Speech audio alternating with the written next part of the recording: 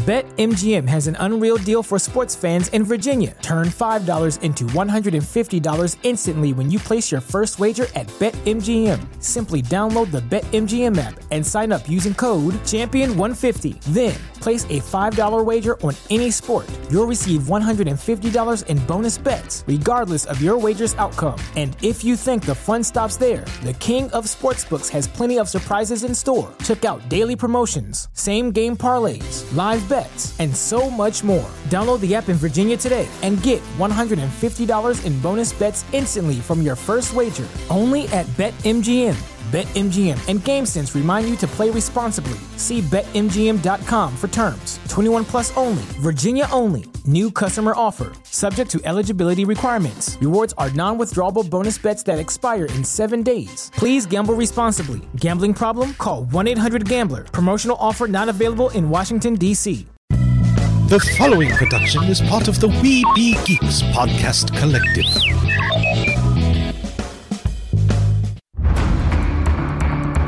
From days long ago, from uncharted regions of the universe, comes a legend. The dream that came through a million years, that lived on through all the tears. It came here, the Fandom Nexus. Fabulous secret powers were revealed to our host as he plugged in his microphone. I have a podcast! Here he is, your Spider-Pan, Jeremy.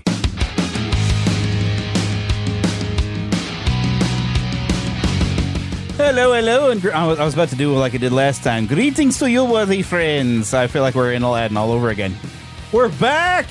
I know, and I meant to have like a show every week for a while because we're into intense movie season. But you know, I guess how many weeks has it been? 2 weeks, or did we go 3 weeks? I meant to have 1 week ago, but so this is just going to be a super packed show. But of course, I'm your Spider-Man Jeremy, as the man says, and of course, I'm not here alone because we have the Lost Boy Phil. Hello there. Oh, and he's getting all Batman on us. Well, I'm doing the best I can. Okay, well, do not bring out your Joker because he will punch him in the face. That's exactly right. Indeed. That's actually just one of the games I've been playing this week. We'll get into that here later. Alrighty then. But this is going to be such a packed show because, it took long enough to get another recording going because I'll have to tell y'all why I have been so busy. And not being able to get a show recorded on time. But we've had 2 major movies coming out, so I've already decided I'm titling this episode of Gods and Kings and Little G Gods. Little G Gods, thank you very much. Because we're going to talk about the Elvis movie, Thor, Love and Thunder, and then actually, you know what? Well, I got some history of the man Elvis. All right, pretty mama. Because I'm sure I've talked some history of Thor, although I did find some fun stuff. And I don't know how you were searching for it before, but you got me looking for it because now you made me curious. So we started looking at some days of the week. It had to do with that days of the week before. But yes, we're going to get into how it's like Thor and some of the other Norse gods have become some of our days of the week. Yeah. So I thought it was kind of fun. It's stupid history. So we're going to talk about that later. Lowercase g and lowercase k, because not the capital K. Oh, because he's not the King of Kings. But That's right. It's going to be a capital K in the title for King, Sure. though, because Yeah. I don't have much qualms about King as I do as God. There's a big difference. But there was one time Elvis said that to somebody. That's nice. Yeah, he did. He said, "There's only one king, pretty mama." He didn't say pretty there we mama, go. but he said he did when they said, "You're the king." He goes, "No, there's one king," and he was talking. I thought that was pretty cool. Yeah, that is pretty nice. I wonder if Jerry Lawler's ever done anything like that. I'm not sure. I ain't sure neither. But so we've got a lot of stuff we're packing into the show, which I guess I managed to get to before the music died, which is kind of the goal. I must say what's in the show before the music fades away. Okay. Yeah, so we're going to be talking some Elvis and some Thor today with a bit of history and some movies. And, of course, we have some of our regular things in host chatter, which we're just... Well, before we get into that, I got to tell you, I fear... I was so busy. I had a reason why we didn't get a chance to do a show. And you had Independence Day as well. Well, yeah, we had a holiday in there, but I had the previous week. I was given a task at work where I had to make a half-hour show where we do this thing's the Best of St. Joe, and I was working really hard on that. I had a great team of people to work with on it, but I was exhausted. It took all my time. I had to go and film various locations. Basically, we were going to local businesses that were voted by our viewers on some of the best restaurants and ice cream and pet groomers, chiropractors, so I had to go around and with a team of reporters, and occasionally I had to do it myself because I didn't have a reporter, so I had to do the interviews. But we talked to the business owners and celebrated the viewers, choosing them as their favorites. Awesome. Yeah. That was a heck of a task. I was happy to have it done. I have a feeling I'm going to have some more tasks like that handed to me. St. Joe. Oh yeah, so I expect to have more, but it was a lot of work, and I was really exhausted. So that's why, besides the holiday, we haven't gotten together to have a new episode. But we're back, and I know you missed us. Well, right? Of course. You missed us, didn't you? You hear the crickets, don't you? I know you missed us. I'm sorry, but we're back, and this is probably going to run 2 hours. This is kind of what was happening. Used to be a 1 hour weekly show. And now it's like every 2 to 3 weeks, and it's 2 hours minimum sometimes, because we get to yapping. That's what we do. Well, I'm not blessed that way, but yeah, we get to yapping. So hopefully you enjoy the 2 hour extravaganza. But getting into what we call host chatter, and I if I had any more buttons to make a sound effect for it, but I've only got 4 buttons on this thing, so only 4 extra sounds. Here's the chatter special sound effect. Gobble, sure. gobble, gobble, Either that, we could have a song. It's time to chatter with your host. Do. Pick a little, talk a little, pick a little, talk a little, cheep, cheep, cheep, talk a lot, pick a little more. I think you've actually got something there, except for a copyright thing. So I really from Music Man. That's a great movie. Yeah. Well, have I ever seen the full movie of that? I don't think I have. I've seen it on stage before, and I saw the Matthew Broderick on Broadway right now. Hugh Jackman's doing that. Oh, how cool would that be? He's perfect. He's perfect for it. I love it. Well, of course, then it's on Broadway and not here. Oh yeah, I wish they had it on video because I'd love to watch it. Oh, don't give them ideas; they'll find a way to sell it. Oh man, I would love to package it up, and I would do it because. Oh yeah, of course, I love the original movie though. I mean, you know me. Well, especially because that dude ended up being the last Starfighter. Oh later. Yeah, and he's pretty much. And I was watching a documentary thing about that. I think it was on YouTube, and it was showing that I can't think of his name right now. Robert. I know someone's probably yelling at me right now, but I can't think. Well, you're a pastor. You're used to being yelled at, right? Oh yeah. But anyway, he was pretty much doing almost a tribute to that role that made him so very popular when he did the Last Starfighter. Because he was pretty much playing that role. Yeah, he was even kind of dressed the same. Oh yeah, he was pretty much. He was just so wonderful in that. And what I loved, even when he sang, which he can sing, but when he would sing, he kind of did what I like to call talk singing. He would a little bit of singing, but he's almost like attention please, well attention please, and he would talk as he sang, and he was so good at it. Oh, and the lead female in there, Shirley Jones. She was in she was in the Partridge Family later. Family, yeah. She's so beautiful. She was so beautiful, and I don't believe she's gone yet. I don't think she's gone. Yeah, she's just wonderful. I love her. She also was in my favorite, besides the Seven Brothers. My favorite is Oklahoma, and she's in Oklahoma. Yeah, I tried to watch Oklahoma somewhat recently, and I got so annoyed at some of the characters because it's like, oh golly. But the main girl is her when she was so super young. That was her, huh? Yeah. Wow, she was cute as a button. Oh, she's adorable. Yeah. My goodness. But anyways, we go into what you have been watching. And to where I'm pardon my little bit of burping. I was drinking water. Sorry. My adventure in what I was watching this week, or what I'm going to bring up is. So I think it might have been July 1st or something, but they dropped the last 2 episodes of season 4 of Stranger Things.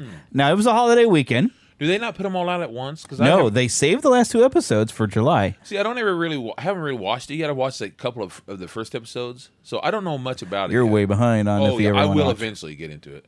Yeah, you could have the whole thing spoiled. But so because there was a holiday weekend, I didn't get a chance to sit and watch it.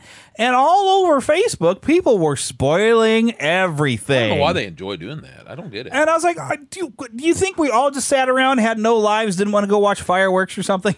Come on, people. So with that, I got frustrated. I got off of Facebook, and I was like, you know what? I'm just going to have to spend some time. And the weird thing is, these last 2 episodes were both like movies. The one episode was an hour and a half, and the other one was over 2 hours. Oh, really? Wow. Why they didn't break these up into like at least 3 episodes, I have no idea. Was there a good place for them to stop? Probably would have if they'd have thought of it, but I don't know. They wanted to put it out like that, and so they did. And I will say it was an enjoyable season, and it seemed like they could have wrapped it up, but I was already hearing talk before they even released season 4 at all, that they were talking about what they're going to do for a 5th season. So I was like, okay, so this isn't going to necessarily wrap up, and it didn't.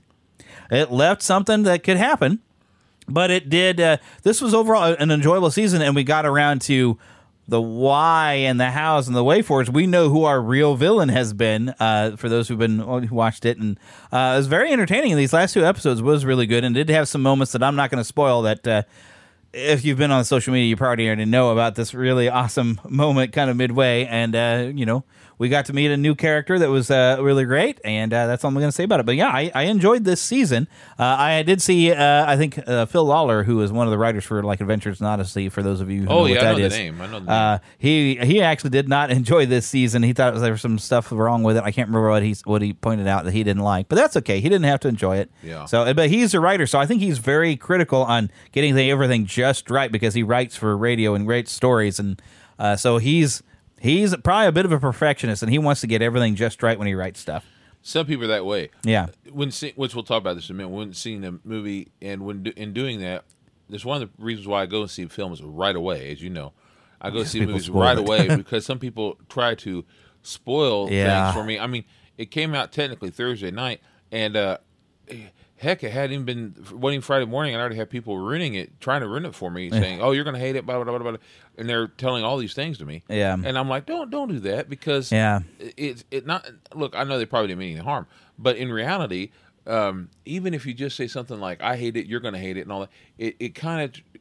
You're almost putting in a little bit of a poison pill, so to speak, to the attitude, because the whole time you're seeing, you're like, see, I wonder what it is I'm supposed to hate, or just don't say this. Say it's best to say, well, I had fun, I enjoyed it, or no, I didn't like it. Yeah, leave it at that. On social media. I mean, if you're tuning into this show, you know we review movies, so you expect it. Yeah. But there's a difference between what we're doing and when you go on YouTube and you have, here is the ending of this movie explained. I'm like, wait a minute. Yeah. I saw the movie hasn't come out to the general public, and they'll have that out on Wednesday because they got to go to the early screenings. When Top Gun came out, I'm talking about the new one. Yeah, Maverick. Obviously. Yeah, Maverick, thank you. When Top Gun Maverick came out, I swear to you, it wasn't even out yet. And this was like a Tuesday night. Goodness. And they're like, the problem with the ending or whatever it was, and of course, I didn't watch it. I turned away from it right away, and that's the problem. Whenever a new movie's coming out, and you're like days in advance, and they're already trying to tell you how it should have ended, or they wanted it to end, or and you're like, folks, just shut up, let people enjoy it.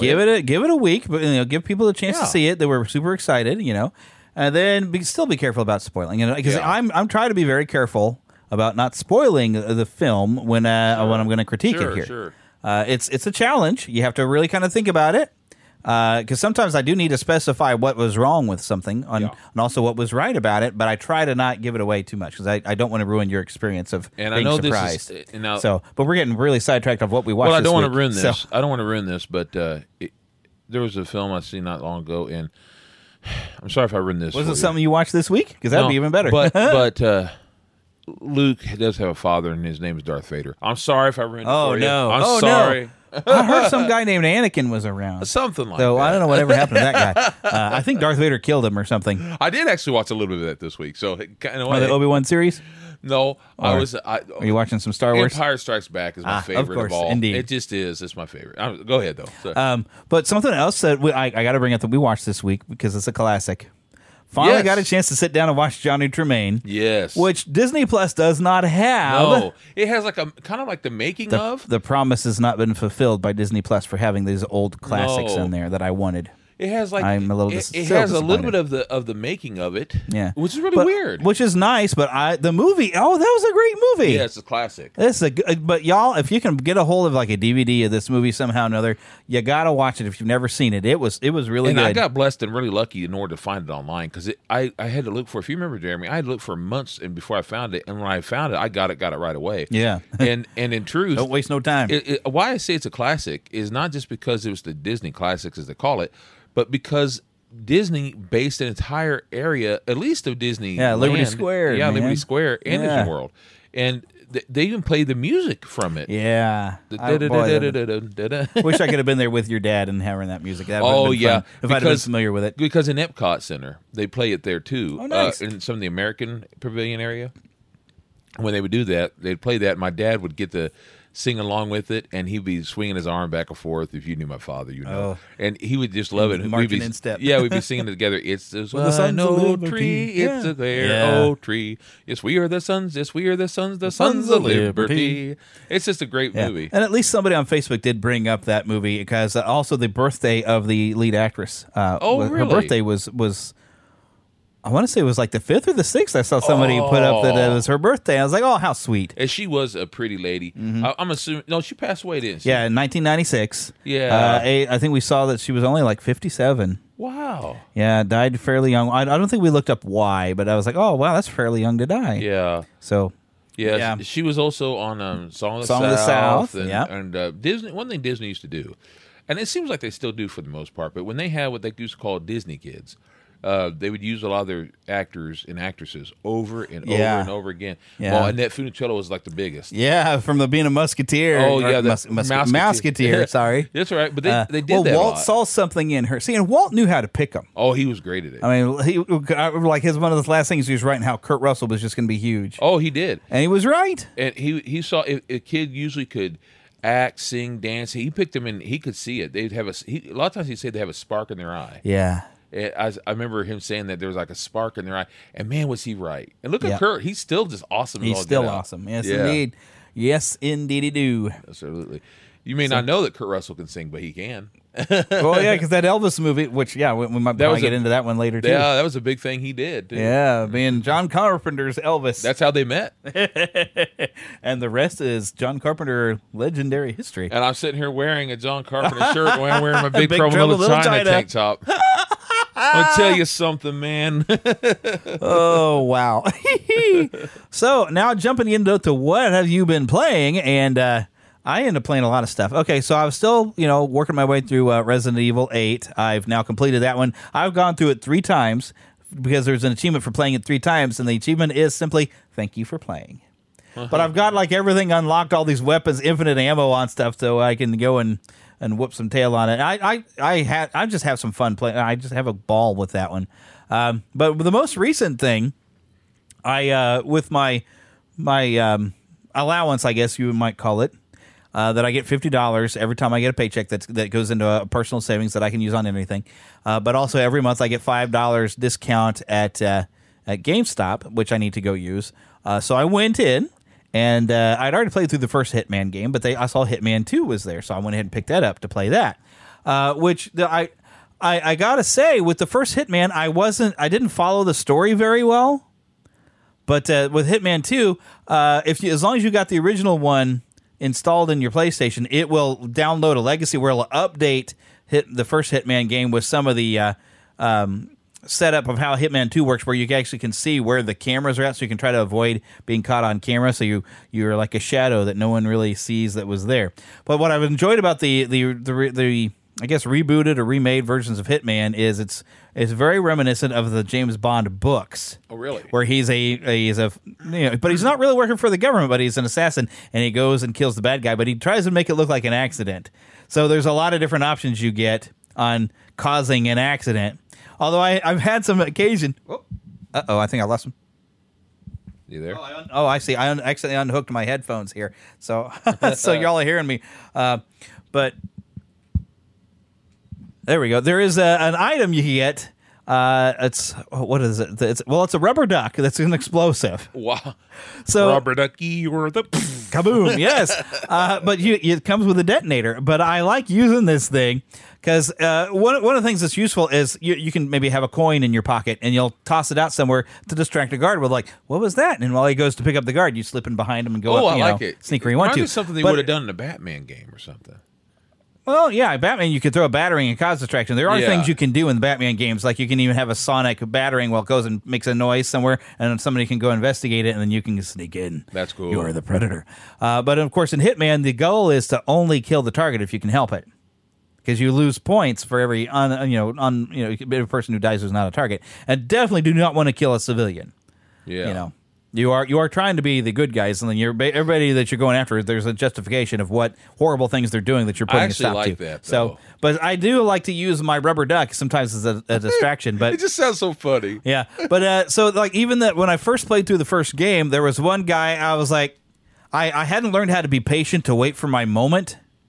And I had just dropped a rubber duck over where the guy was at, and I walked away and just detonated it, and nobody realized I had done it.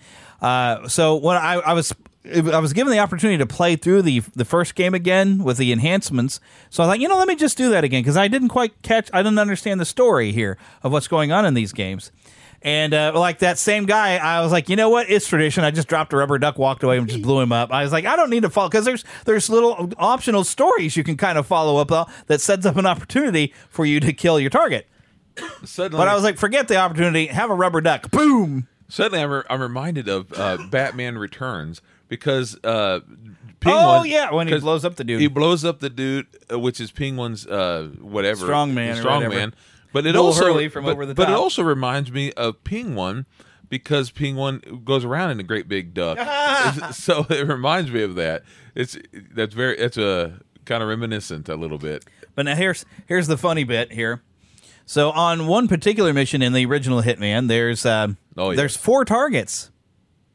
And I had gotten through. I'd finally just got rid of the second target, and it took some effort and some sneakiness. I was like, "Whoo!" I got away with it. But then, where I was headed to go and try to set something up with my third target, I realized the third target was over having a conversation with the fourth target, and I was down a ledge, and they were up over a fence. I'm like, "Could I?" I throw the rubber duck over and land in between them. Nobody notices. Rubber duck. And I just start walking away. Boom! And I hear my handler going, "Well done, 47. 2 birds with 1 stone." And nobody realized what happened. They're just like, something exploded. Oh my gosh, you killed 2 of them. So and I'm just walking away, cool as you please, like. Cool as a cucumber. Yeah, cool as a cucumber with a bald head and a barcode on the back of his head. Oh, wow. And I love the fact that he's, he doesn't have a name. They've given you a number and taken away your name. He doesn't remember even his name. He just, They call me 47. So he's Agent 47.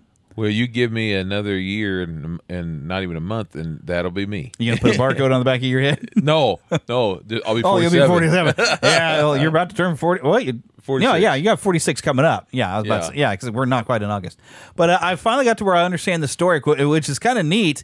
Is you've got 2 organizations. You've got one called Providence. Providence is actually, it's like the One World Order. They actually have control of everything.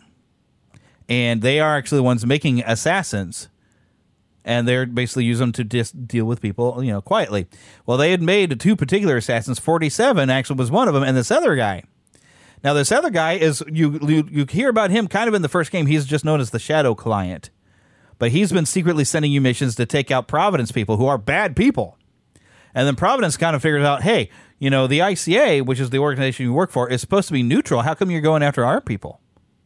And so at the beginning of Hitman 2, you've actually got a few assignments from Providence, because there's some bad people working for what they call the militia. And in fact, the place where I went and I killed 4 people was the militia stronghold. And we were trying to figure out, well, who is the Shadow Client anyway? And so, like, after you kill all 4 of them, you actually have to go in through this thing, and you're going through their computers and all their files trying to figure out, well, who is this Shadow Client person who's been sending it off to kill these Providence people? Because it feels like we're getting played, because we're just basically supposed to get an assignment like, hey, this is, like one person, this person got away with murdering my daughter because of the money and influence that his father has. And that he murdered my daughter, and he's gotten away with it. And you're like, oh, yeah? Not getting away with it now. That's right. And that's one of the times where the first time I'd gotten through it, the story mission was I managed to electrocute him on a microphone because he was supposed to be a rock star, and he's trying to record an album at this place. But this time around, I was disguised as his drummer, but the disguise had been compromised, although they didn't realize I had been compromised. So the guy asked me, oh, yeah, go over there to the drums, and it wouldn't let me sit there and play the drums to just fit in. So I was like, the heck with it. I pulled out my silenced pistol and just blam, and ran, shot the guy, and ran for it and escaped. So I was like, okay, that was more James Bondian than Agent 47. But I had a point I was getting to, and before you get me distracted further, because I lost my own train of thought, so I don't need you to jump in there because you'll get me further on. But Oh, but yeah. So like the storyline is like the ICA seems to be like they're getting played. But in the second one, you meet the Shadow Client. He's like, I know who 47 is. I'm going to help restore his memories. We were friends when they trained us. The Providence trained us to be assassins, which is why I've been going after Providence. And if I have to use a few bad guys to kill the worst guys, then so be it. And that's what he's. So that you got like a story that's kind of developed within 2 games, and I'm looking forward to playing the third one. Correct me if I'm wrong. Did they make a movie based off Hitman? Yes. Was it any good? I watched it. It wasn't bad. It doesn't bear a whole lot of similarities that I thought toward the modern games. I think it's more set towards like the older games. But it was entertaining. It's on one of the streaming services. I think I watched it. I ought to watch that. I think there might be more than one Hitman movie, but the movie was presented interesting because the main character, we're following this girl around, and she doesn't know if she can trust 47. But like the voice of 47 is this deep kind of. And he's very calm, and he's almost emotionless, and he talks like this. Who was it in the movie? Do we know who played it? It was a younger guy, and his voice didn't sound at all like 47. It was more like having my voice on Agent 47. And I was like, okay, he looks okay, but he doesn't sound like Agent 47. So you're saying if he had done more of a Batman? Yeah, they should have found somebody who... Because, I mean, the voice of Agent 47 in the games, and he's very calm, very straightforward, and he just talks. Because he's been... treated with a bunch of chemicals, he has no emotions. Basically, it's almost like they stole the backstory of the Black Widow, of having this secret clandestine organization who are making perfect assassins, but they make good spies. So they make him almost. They almost he's make emotionless. they almost make him like a human version of a robot. Yeah, because they want him to kill without any prejudice or anything or any remorse. It's kind of what Punisher's in a sense. And he talks this way. Become like. Yeah. I'm not saying he's emotionless, but he's more like, I'm going to Punisher's fueled by his emotion, his rage. But yeah, Agent 47 has no rage. He has no expression. That you never see expression on his face. This makes him the perfect way to just disguise it as anybody. Yeah. No matter what he wears, they don't realize, hey, it was the guy I was looking for, this bald dude. But a lot of times you get to disguise yourself as people that, they've got a new person starting at this position today. They've never actually met him before, so they have no idea. But then other times, like, you're disguising as someone that they know, and like, how do you not realizing this is a different face than what you're expecting? Yeah. But it's really kind of funny. But yeah, I've really enjoyed playing through those games. And now I was talking to Philip earlier. I needed a new adventure to play with, or to try to maybe pick up on one of the old adventures I haven't finished, like Red Dead Redemption 2 or something, or Far Cry 4. But I played a little bit of that, Red Dead Redemption 2, a little bit of it. Yeah, it's pretty good. But I got to an island. I'm like, where are we not in the Old West anymore? What am I doing on an island? And I kind of got bored. But I started playing Dragon Age Inquisition and getting my butt kicked royally. I'm still learning how to play that game. But it's interesting. It's an interesting game. It's by this BioWare. It's the same people who made like Knights of the Old Republic, that kind of thing. So, I'll probably have more to say about it come next episode. One of my problems is I sometimes will sit around and think, what they could make or should make? And you sitting there talking about the Shadow, this or that. I started to think, how great it would be if they made a game of the Shadow. They did, and then a Super Nintendo game. Oh no, I'm talking. Yeah, I remember that. But I'm talking about nowadays. You can do what you can do with these kind of games. I would love now that you can do what you can do. Yeah, well, I'm talking about a game where you could. I would love to be the Shadow. Actually, just be the Shadow, or be the Phantom. That'd be some of those old characters. Because I love those things. Buck Rogers and those kinds of guys. The Untapped Market, Flash Guard. King's Enterprises and. Be King Features. Yeah. Be Buck Rogers and be Flash Gordon. Those kind of guys. That'd be a lot of fun. I would love untapped resources there. I would love to do a game where you could be the Shadow and you could suddenly hide into the dark, into the shadows. Well, if they went full tilt, what it should be, be able to cloud men's minds and all the things he can make people do. Yes, and then. They really dive deep. Reinhold. You remember? That'd be so great. There's so much they could do with that. And now, if the real Brian is listening to the show, he's super excited because he's a huge fan of the Shadow. So, I love the Shadow. He'd be like, I still got the old toys from when the movie came out. Oh my goodness! My grandpa had them because my grandpa loved movies like that where they took place in the 30s and the 40s and stuff, and sometimes the 20s. Has that old school adventure feel. Yeah, so he would collect things like that. Like it reminded me of his childhood. So he would collect the Shadow stuff and Dick Tracy, things like that. So he left some of that stuff for me, for my dad, and for me. And so I actually still have that, the car of that and everything, and a Shadow figure and things like that. But I always wanted one, and the Rocketeer is another one he loved. I have a Rocketeer figure. But I love those things because it takes me back when I'm watching them. It takes me back almost like you feel like you're there. That's why I'm not a big fan of some of the modern movies. Like, what we need to do is we need to change the past to make the modern kids feel like the past is a part of them.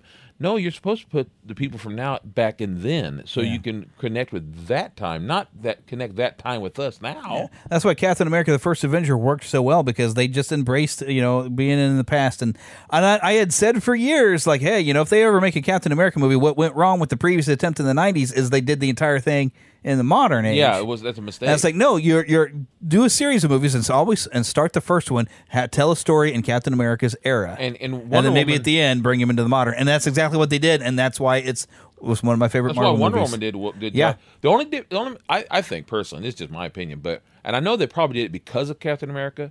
But for some reason, they put it in World War I, which in reality... It should have been World War II. Yeah, because that's when it... But they didn't want to be compared to Captain America. Exactly. So... And it still worked. They made a good movie. And besides that, they don't do anything in World War I hardly ever. So, you need some World War I movies. Yeah. But anyways, we need to keep the show moving on. So I'm going to hit this button.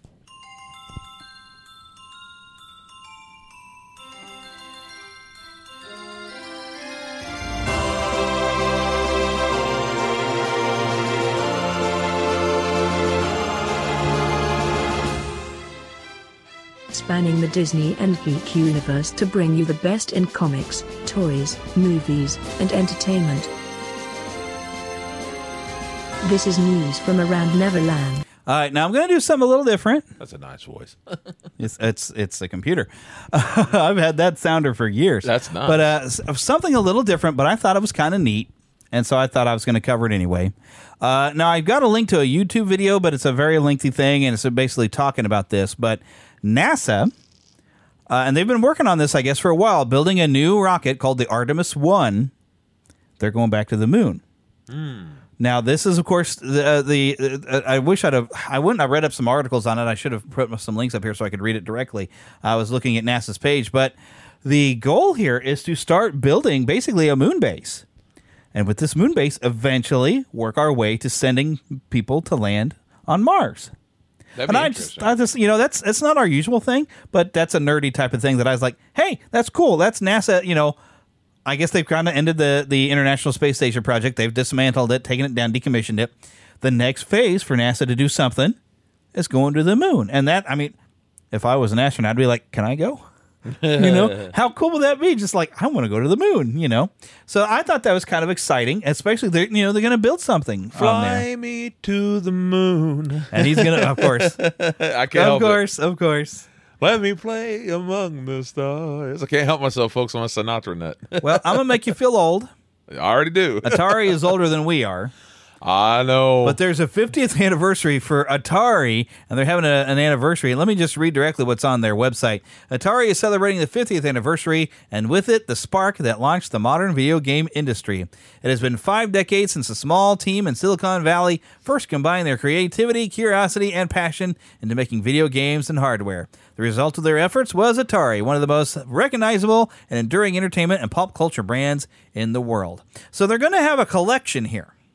And it's coming for the Atari VCS, Nintendo Switch, Xbox One, PS4 and 5, Steam, and Epic Games Store, which I'm not that familiar with. But we're looking... Oh, let me see here. The games were on the other side of the screen, and I just scrolled away from it.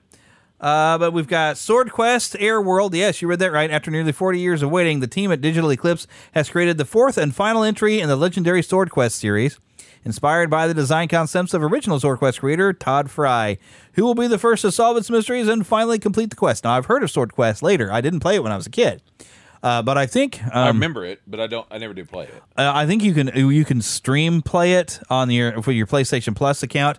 They have Atari Classics, and I think they have the 3 other Sword Quests. But also, there's Haunted Houses, which is the original survival horror game, as they say, for the Atari Twin Center, getting a modern 3D voxel-based sequel featuring more houses, more spooky situations, and more urns.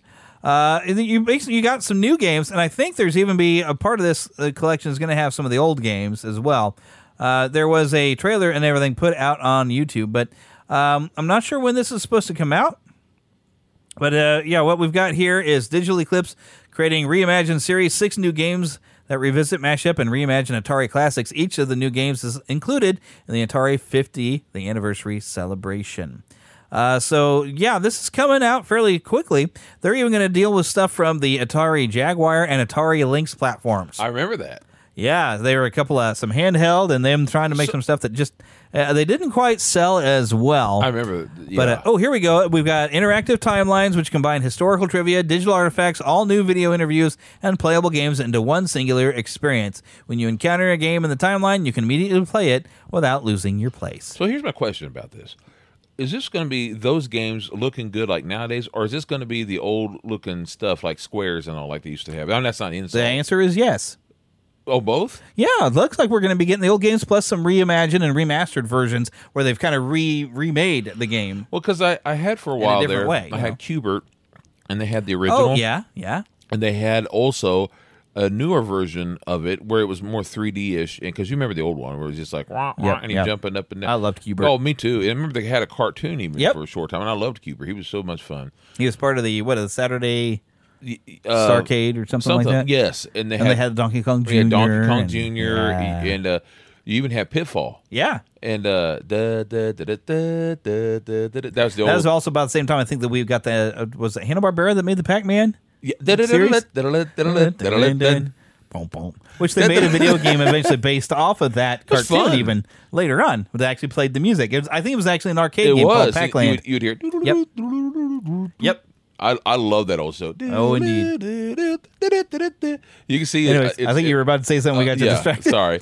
Yeah, you get that. I know. I threw you for a loop there. We were talking something about Qbert. Oh yeah, because you got was it on your phone or you got it somewhere? You got it was on PS5. Yeah, you got a new Qbert. So you have the original, and then you have more of a 3D where it's not just up and down on that little. You don't want to call it triangle, I guess. Cubes, pyramid cube. Yeah, that's what it is. It's more like a pyramid cube thing. Yeah. It's kind of like that, but it's still more, it looks more of a new version of it. I don't know that I've ever played that over here. Yeah, I have it on here, I believe. Yeah. We'll have to do that sometime. Unless I got rid of it. I don't think I did. I think it's still on there. I bet I can get a version for the PS4 right now, too. But it's pretty nice. It's Qbert. Yeah, I love Qbert. I used to play that on the Atari all the time, too. They had toys of it, and I guess people were on different toy fronts were all trying to get on board the new Atari phase at the time. So these little things, which are all those vinyl posed things and stuffed toys and all, it was done by Kenner. Yeah. But then there were other companies, and I still have my old Pac-Man one, which looked really different. Oh, neat! And we had Mario, and he looked really cool because at the time he was just known as Jumpman. Jumpman, yeah, that was it. And that's Jumpman. Because I used to think they were saying junk, man.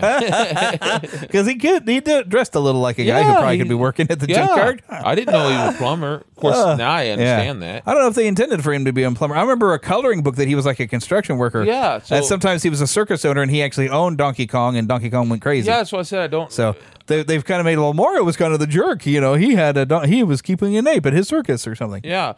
Because they're trying to make it like Donkey Kong, which technically the creator was trying to call him Monkey Kong. Yeah, he just didn't know because he didn't know his English extremely well at the time. I've seen him kind of making fun of himself about it later, which I thought was kind of cute, and in a way because he's kind of going for King Kong. Yeah, but I think it's kind of cute without getting in trouble. Yeah, I think it's kind of cute that he did that. It makes him different.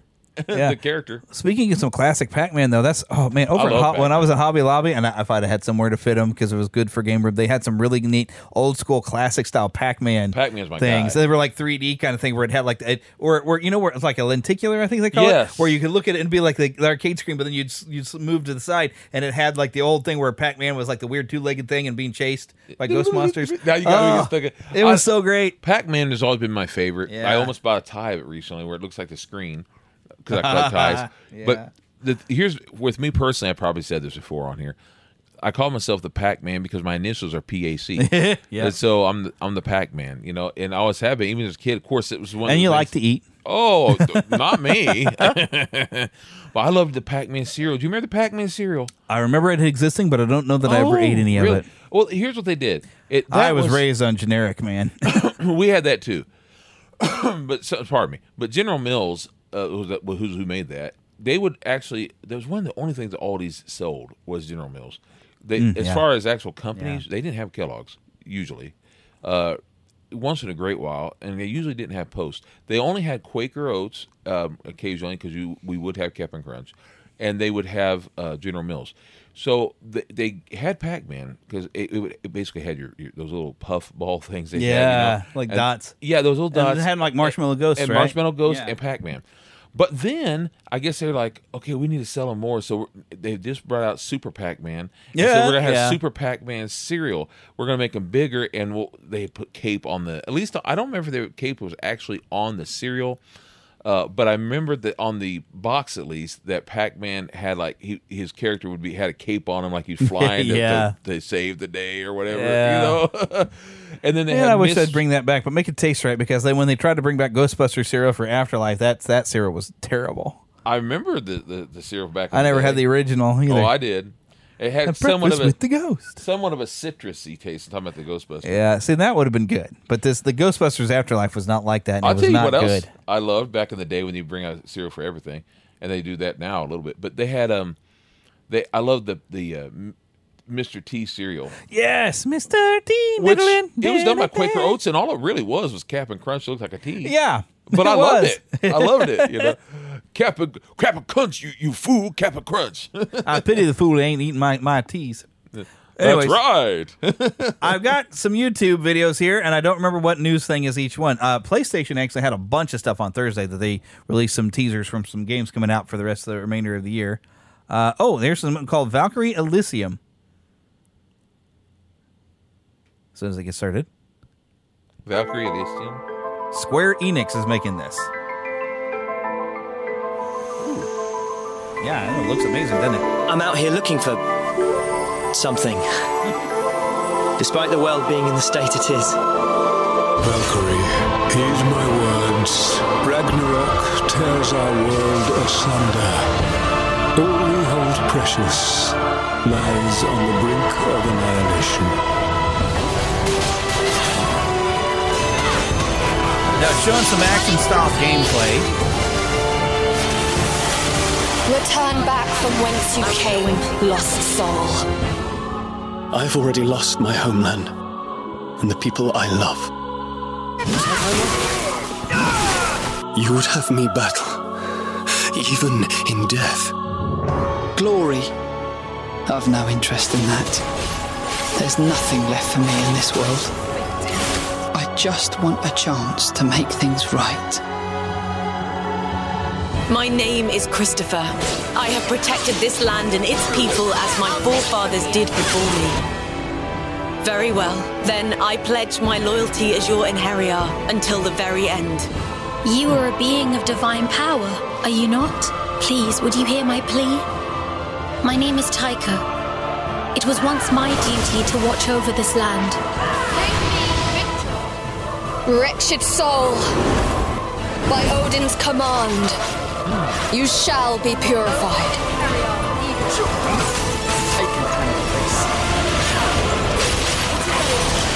Basically what we have this is one of the 4 gifts. If I had to guess, I'd say this was Gunganir. We've got a Japanese action-style game based around Norse mythology. Yeah. Engrave it upon your soul. Divine assault! Nibelung Valesti! Please allow me to conduct a small test of your metal.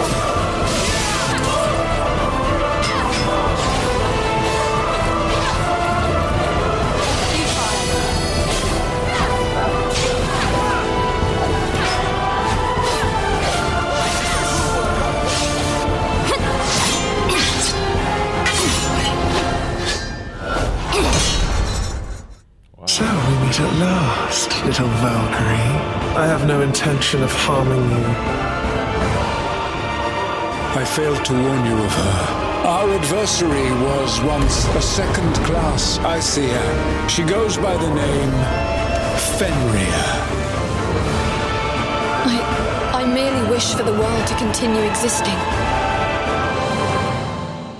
Available 29th September of this year, and then on Steam it'll be coming out in November. I saw this, and of course, Square Enix, their character designs are always very, very good. The animation was amazing. Yeah, of course, because Square Enix. When I first saw it starting, it had a feeling of Narnia. If it had a feeling of Narnia at first, because I didn't see what was going on, and all I saw was this magical looking land, and I said, that has a neat Narnia feel. I really love Narnia, the way they make it look and feel, because if you feel like you're there in the films, the original film and all, and the books, of course. And I thought, wow, it's kind of a Narnia feeling.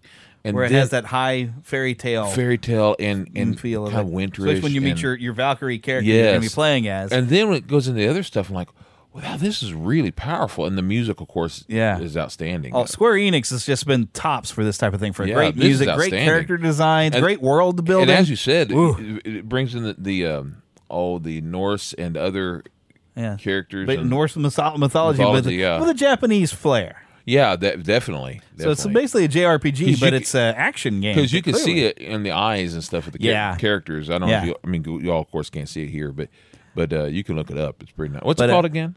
Valkyrie Elysium, which made me wonder, is there a Valkyrie series of games that I've missed out on, and this is like Elysium, and that, or is this a brand new series? What does the word Elysium mean? Elysium, I believe, is like the like Roman heaven. Because like in Gladiator, it's like if in the middle of the battle you find yourself walking through a field, well, then you are in Elysium and you are already dead, and the battle no longer concerns you. That kind of thing. So I don't know what meaning they're going with in this. So sure, but yeah, I've got another thing that I've got here, which I should probably go ahead and try again to play that God of War game from 2018. But Ragnarok had a father and son cinematic trailer that was put out there, where this game is coming out very soon. This is just 30 seconds long.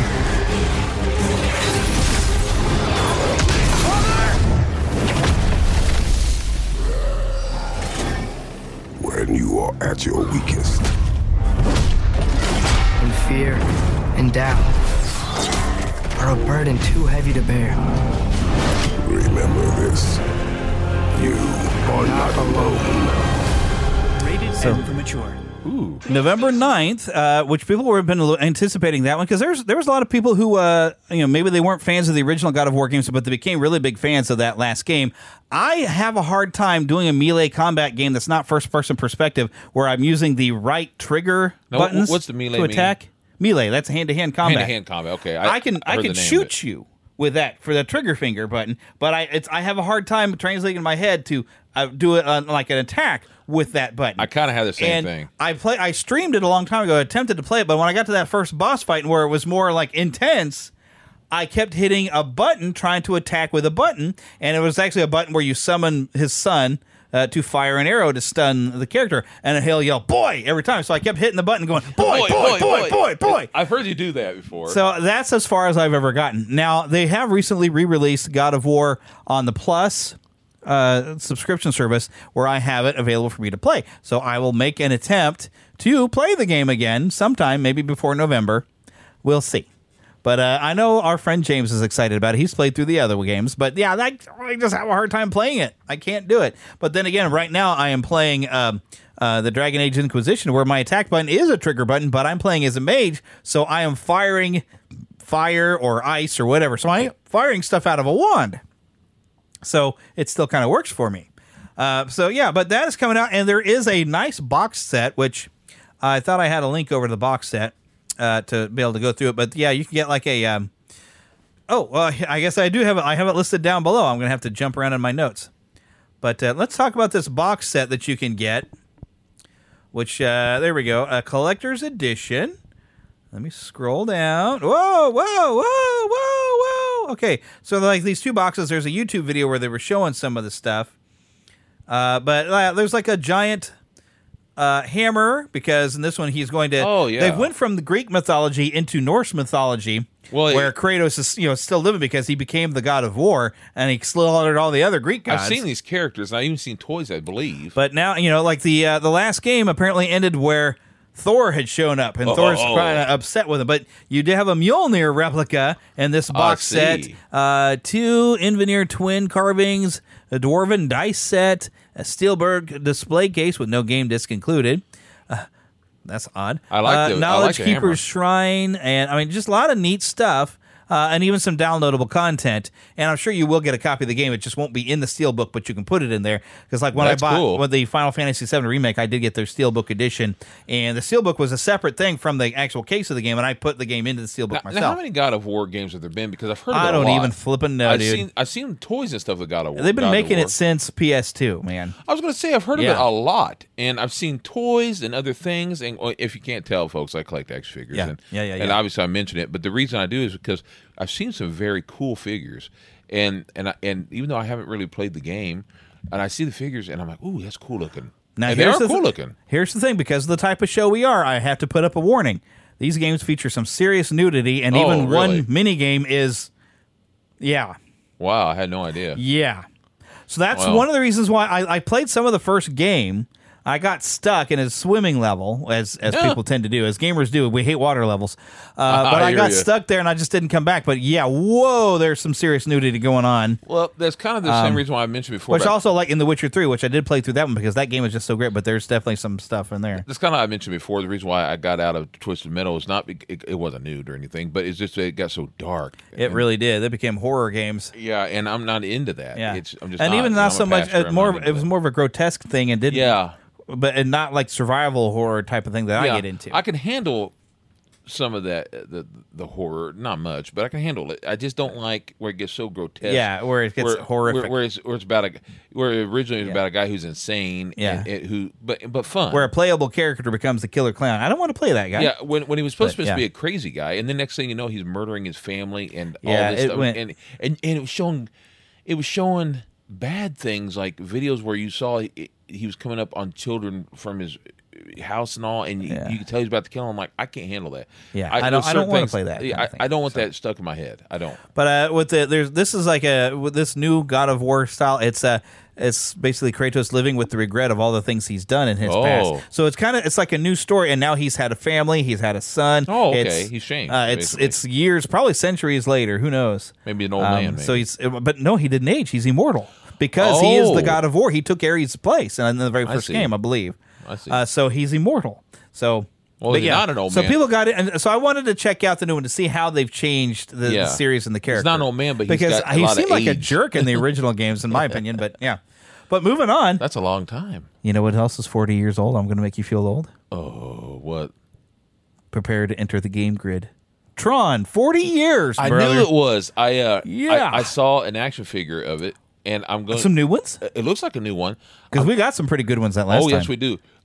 I'm going to get one for my nephew because he's kind of jealous of one of my guys. Oh yeah, and he's deep in it. Which one did we never find? Did we never find you a Flynn figure? Flynn. I still, if they make one, I want one because we found it one and I grabbed it first. I was like, oh yes, I'm getting that one. And I didn't want it in the red if I don't have the original. Yeah, because they did have the red. I would probably get a red Flynn because that was kind of neat. I just want. Yeah, Flynn. just Flynn. Plus, I'm a huge fan of Jeff. And even online, we had a hard time finding. You know how much I love Jeff Goldblum. Yes, indeed. I mean, Jeff, not Goldblum, but Goldblum. I love him too. Love Jeff Goldblum too, but Jeff Bridges. Yeah, and I love him in a lot of movies. Indeed, we do. But 40 years, brother. So I'm going to get a figure for my nephew who loves Tron so much, But yes, that's we need hard a to new believe. game. I wish they would be. I recently played some Tron games. They're a lot of fun. Yeah, you know that one that you used to have? I've seen it streaming on the PS Plus. Yeah, it's fun. I need to go play it. Tron Evolution, was it? I think I have one on here that you might want to get a try. It has Tron, and I don't remember the name of it. Tron something or other. It's based off the Evolution, but you can be on the in the cars. Can we get a light cycle though? Blast, man. I want a light cycle. Yeah, they got that in there, I believe. Yeah, it's a lot of fun. See, yeah, I would like to have a Tron game that was actually set in the classic style universe. Me too. That'd be so great. I mean, I'll take what I can get. Somebody make it happen, please. Oh yes, I want to be. I want to be Flynn. I want to be Flynn. I want to go through the movie and then go into the newer ones. Make an entire universe. Heck yeah! It'd be the older Flynn. Be all of it. Because if you get to where you're living in the Tron universe, because nowadays the way you can do things, because it almost feels like you're living it. Yeah, it's almost becoming reality now. That's one of the things. Even Ready Player One, it seemed almost like it's feasible. Yeah. It's one of the things I love about the World War II game films, games, where they feel like you're living in the doggone reality. Yeah, I honest to God, at times am sitting there playing those games, and I feel like I'm out in the forest. I can hear the or the wind, and I can feel it going against me. Games become an experience. Oh yeah, and I hear the bullet go by my head, and I swear to you guys, I'm ducking. Sitting in the chair. Oh, I'm ducking. And there's times, this may sound silly, but there's times, I miss my grandpa and others. They're no longer with us. They're in heaven. And there's times that I hear the music and all that, and it makes me feel like I'm closer to them. Because it's from the 40s and all that, and it makes me feel like I'm maybe spending a little time with them. Yeah. So that's what I love about these games nowadays. They make you feel like, even if it's just for a moment, you get to live a little bit in another a fantasy of fun. Yeah. As long as you get to go on an adventure. As long as you know it's just for fun, I don't mind that. But I would love for them to do that with Tron and other things. Yeah. Well, how would you like to be a pirate? I like it. Well, Ubisoft, or it's either Ubi or Ubi, I'm not sure. Ubisoft probably, though. But what's weird about this game, it's in the Indian Ocean. And I thought I had a link there was a game trailer, a couple different ones. One was like an 8-minute long. They're describing the gameplay. Another one that's just kind of showing an example character. But it seems like you get to create your character. But you're a pirate on the Indian Ocean. And I think there's a main story you can play, perhaps. I don't know. But it looks like you get to play online. And it's more of a realistic style pirate game compared to Sea of Thieves. Yeah. Which I've tried to enjoy, but Sea of Thieves has been kind of frustrating. Or anything like that. It's like It's more trying to be realistic because you have to manage your crew and keep them from mutinying by making sure they're all well fed and they're taken care of. And you have to buy your ship, you have to take care of your ship, and all this stuff. So I mean, it's a kind of an in-depth pirate game. But it's called Skull and Bones. I can't remember if it's coming out this year or next. I didn't pull up any of my YouTube links to where they have some trailers for it.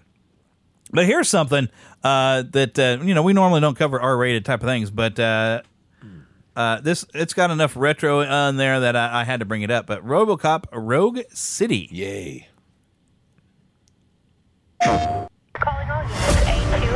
In local news, a new crime wave that is sweeping Detroit has already claimed the lives of 21 police officers.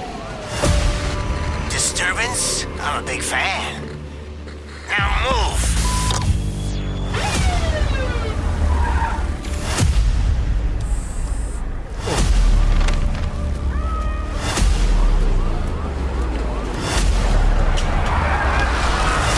Can you fly?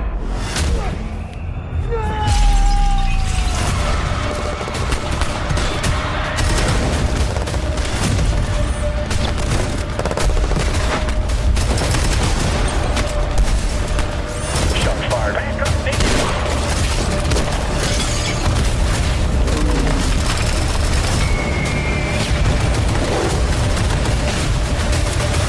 What the hell is this?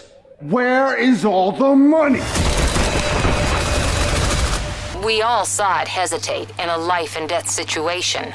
Why? Listen, I would trust this guy with my kids. I mean, if I had any. This was just an isolated glitch. Dead or alive, you are coming with me. June 2023. We got a long time. We got a year out from this. I'm looking forward to that. First-person perspective RoboCop game that you can actually see the targeting. But oh my goodness, does this look violent? It's like, but it's going to be like we can live as RoboCop. Yes, part man, part machine, all cop. I wasn't into 2 and 3. I never even finished them, but I may watch them again sometime. But man, RoboCop when I was a kid, it's kind of gruesome though. It is gruesome, but I liked the story of it. I mean, it made me it was cry. A good story. Made me cry on a couple occasions. Made me cry. I remember I kept saying, "Oh man, Tutus is a family word," but it just more or less means, "Oh, poor thing." Usually, but I remember feeling so bad whenever he was hurt, when they shot him in the knees and all these horrible things. When they shoot him up, and that's a horrific thing to watch. It's tremendously hard to watch. But then when he goes back into his old family home that's for sale, and his memories are coming back. It's just so hard. It's harsh, and the company. When I was first watching it as a young man, of course, I was only like 11 when I saw it. Yeah. But I remember thinking, well, at least they cared enough to take care of him. But then, as I'm watching it and I get older, and I realize they didn't give a crud about it. It was all about. It was about the company. It was about profits. OCP, man. It's like all about money. What happens if the cops become a corporate entity? That's basically it. They own you. Yeah. You become basically a product. Yeah, I mean, basically they were probably complaining about corporate America because that was about a big thing in the 80s. And it's kind of back, you know.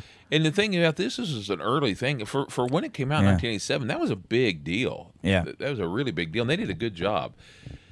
And it became a series of movies, and it even became a cartoon, which is the coolest thing. And I remember I had the toy because I loved the toy. I got it when we went out to see I believe it was Bill and Ted.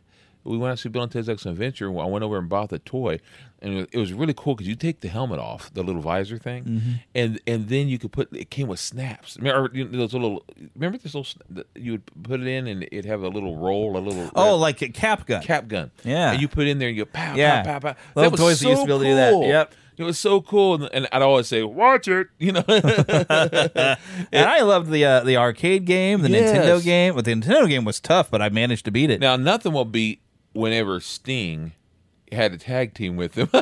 Oh, we don't even want to go there. WCW wrestling. Oh, painful. Okay, painful. But listen, I love Dusty Rhodes. And Dusty Rhodes was the manager who had that all signed up at the time.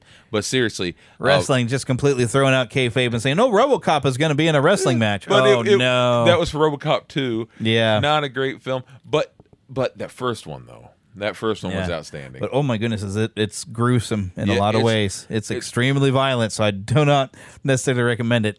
I did recently see a neat picture that had Peter. What was his name? Peter Wellers. Peter Wellers and the actress who played his partner in the first movie together. Lewis, yeah. She's still beautiful, absolutely beautiful. But I thought how cool it was though to see them together. Yeah. Something else that I saw, and I don't remember. I think that's all just going to be music and the sound that you're going to hear for what I was on YouTube. But Gangs of Sherwood, which sounds like an interesting concept. Is this Robin Hood? This is an announcement teaser trailer here.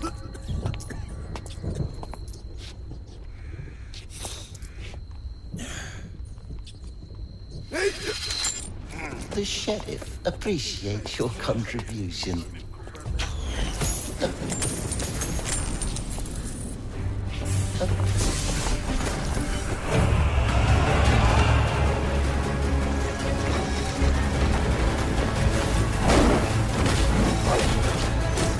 Yeah, see, it's mainly music here, but it's showing a lot of action. Let me find the description. Is this Robin Hood? I love Robin Hood. Play as Robin, Marion, Friar Tuck, or Little John, 4 heroes with unique, fully customizable gameplay styles, and set out in search of riches to plunder so you can give them to the poor. I want From Sherwood that. Forest to the Sheriff's Flying Castle, the way forward is blocked by hordes of enemies. So, yeah, this could be a lot of fun. I mean, it's kind of a different take on stuff. Well, but, you know that I'm a big fan of Robin Hood. Yeah.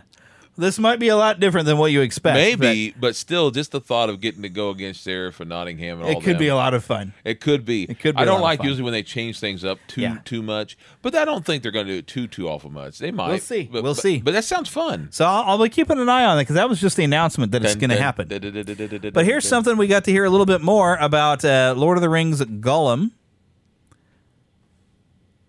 So does that get started? Now, granted, some calls us Gollum. What is it, precious? The precious, of course. The precious. We want it. We want it. This is trying to fill in some extra gaps that Tolkien never wrote for Gollum, though, so it's going to be an original story. Must stay in the shadows. Well, this trailer is a gameplay trailer, so you got it because they already announced it a while back. I remember that.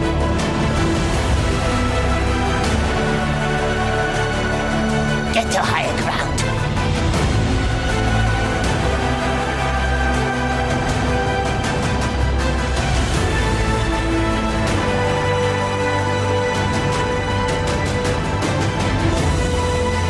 The graphics are good. Yeah. And, I mean, this is, it's a little bit more bookish. I mean, the look they've been doing with Lord of the Rings games has been basing the look and style off of the film series. Sure. But they've been coming up with a lot of original stories in that world. And I've got one of I never finished The Shadow of Mordor, which kind of it was what interesting. What if he watches us, the Dark Lord? What if he sees? But the Shadow of Mordor, it played almost similar to the Batman Arkham games in style, and it threw me off. It was a little weird. I need to try again. I've restarted playing that series, that game, at least 3 different times. I should come back to it sometime. It wasn't bad. They made a sequel. But basically, you're playing as one of the humans that becomes one of the ring wraiths. Oh, wow. So, yeah. So they got really inventive there and came up with stories that aren't in there. So they're, not quite the same. Every time I hear that of the ring wraiths, I can't help but think about that movie, and this is kind of a salute to James Caan, actually, but who just passed away. Oh, yeah. I guess we should mention that, too. Yeah. But remember on the movie The Elf? Where I didn't like that movie. But I know you remember how they had that Lord of the Rings moment where they had those guys? No, I don't remember it at all. Because I only watched it once, and I really didn't like it. They had that moments like Lord of the Rings, where those guys, the writers, those people go raiding through, and they're in the park, whatever that park in New York is called. I don't remember. Central Park. They come running it's just like the scenes from the Lord of the Rings. They're coming there looking and searching, and that part reminds me so much of Lord of the Rings. So it's supposed to be doing. Yeah, I guess so. But yeah, either or. To our the wonderful James Caan, did a lot of great movies. So this is my salute to him. Salute. But here's another one that I've not heard of the original games of this. It was called Sword and Fairy. And it was a series of games that's been running for, I guess, a very long time.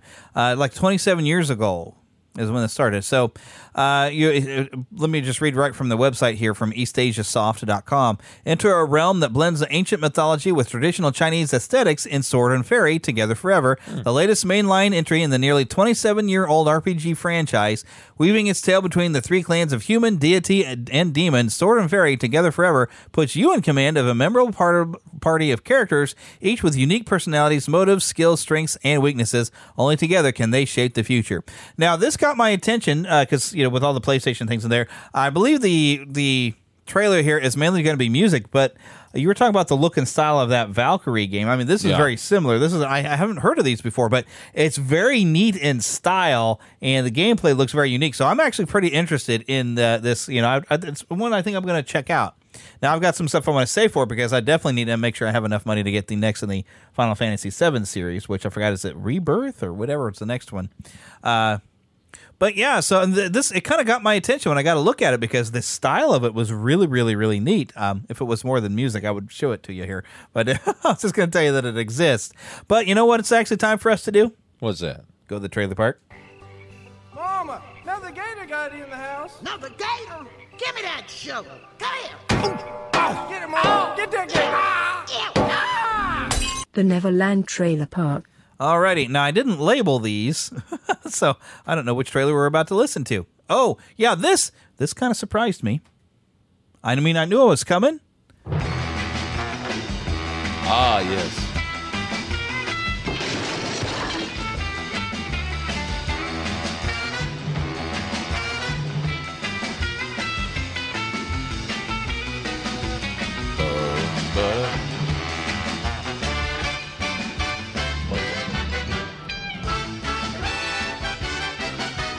I'm probably going to get a copyright strike from YouTube when we put this up.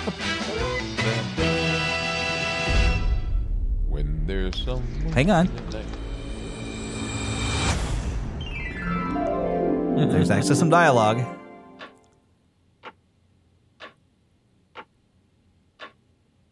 Well, now what? So, when I first heard about this, written and directed by Rob Zombie, that he was going to do the monsters, I was a little nervous because Rob Zombie, he likes to do monster stuff, but he likes to do some seriously messed up monster stuff. But I mean, he full loves the monsters. I mean, and I was worried: is this going to be a tribute style, or is this going to be a horrific monsters? Looking at this. Surprise, surprise, it's a love letter to the old monsters. Now, I wish, though, instead of putting it in color, that they kept it black and white. Yeah, but there's been so much of both that I imagine... I love it in black and white, though. It feels like an old classic monster movie that way. I imagine, though, because it's been in color for so long, different ones, even some of their movies were later, they kind of almost have to. His car is from... one of the movies that was in color. Yeah, the Dragula. It came from when they went. Really, the only good of the two, because not that it was great, but it was fun, and they went doing racing, and that's where they got the Dragula from. Yeah. It wasn't really from the show; it's from that movie, and that was fun. I actually seen that in the theater when they used to have those what they call PTA movie. Oh yeah, when the school, you'd get tickets to go for your summer movie programs. That's before you had a whole lot of. It's like going to summer camp for watching movies. Yeah, and you didn't have a whole lot of kid movies back then. You had some. And but it was fun. We went and saw that Charlie Brown Goes to Camp thing. Yeah, Snoopy or not Snoopy. Run for Your Life. Race for Your Life. Race for Your Life. Yeah. And they did have Snoopy Goes Home. Snoopy. Yep. Snoop. And we, and we would go see Laurel and Hardy movies. Yeah. And kids really don't realize what they're missing. Now they I still know do some summer movie programs. Yeah, at some but it's theaters. just different. Yeah.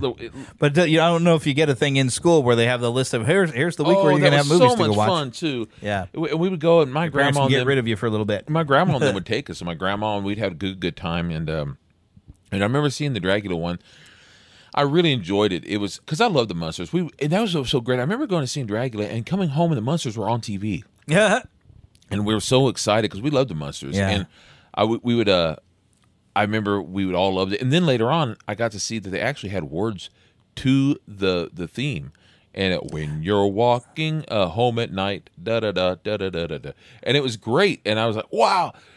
Well, I'm more used to Whatever Happened to Eddie. Yeah. Which Butch Patrick actually recorded, and I did get to meet Butch Patrick like second or third season. I got to talk to him just a little bit. Butch Patrick there, who was Eddie Munster. Hey, do you remember they had a horrible sequel spinoff show, or what do you want to call it? It was horrible in the 80s, and Where are the Munsters Today? And it was bad. It was really they even bad. tried to do one called, it was like a Mockingbird Lane. They tried to do something here somewhat recently, but this actually, I mean, we've only got to see a little bit of it, and it's supposed to come out. It's a movie here, 2022. I don't know if it's going to be streaming only. I think that's what I heard initially, but it looks like Rob Zombie did this. It's like a love letter to the Munsters. So I'm looking forward. I bet it'll be out here by a Halloween. Now, is Rob? Is he playing Grandpa? Because who's playing him has a mustache, and he looks had familiar. like big mutton chops there. Yeah, he looks familiar. I don't think that's Rob Zombie. I'm not Probably sure who not. these actors are. But he looks very familiar to me, and I'm not sure who it is. Well, one of them, I think Cassandra Peterson. Isn't that Elvira? I know. I think she, because her playing, not Morticia, but no, Morticia is from the Addams Family.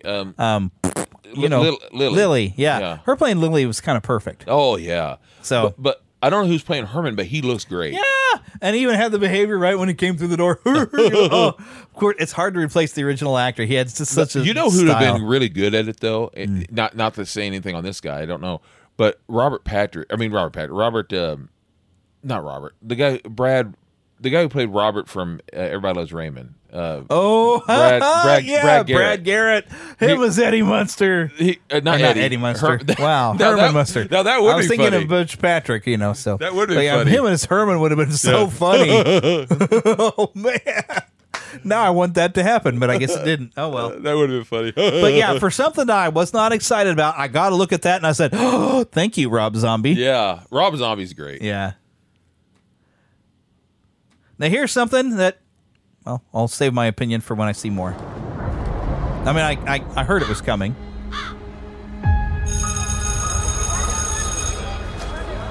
Hey, happy birthday. Thanks. So what are you guys doing tonight? Birthday ritual, scary movie marathon, same as every year. You know, legend has it. It's on the 16th birthday that a witch gets her powers. Another year begins anew. Maiden, mother, and crone too. We call on thee with one request. Help our intentions manifest.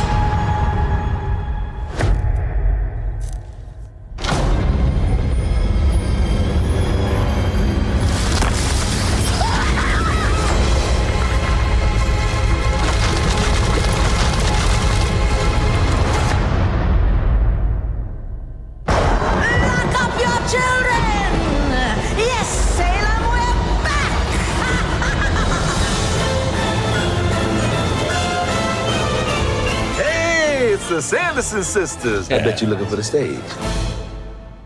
Always. So coming to Disney Plus, can't say that I'm excited yet. I love Hocus Pocus. Yeah, it's fun. But how you come, because a sequel seems very unnecessary except for the money grab. They've been talking about it for years. Yeah, they've been talking about, but it's a money grab because really they were completely obliterated. There's a it's become a very popular thing for years. Yeah, and they realized that Disney has only recently realized that people really loved that movie. They didn't go to see it in theaters. It was corny. But went on video and everywhere else. We all watched it. I went and saw it in the theater in '93. You were one of the few. Yeah, in '93. And, well, it was weird because it came out in the middle of the summer. I took my mom to see it. We went and saw Jurassic Park that week, and we went and saw Hocus Pocus. And it was the week of her birthday. It was in August. And it was a lot of fun. And but it was corny. And I'm glad that they're doing it. I just don't know why it took them so long.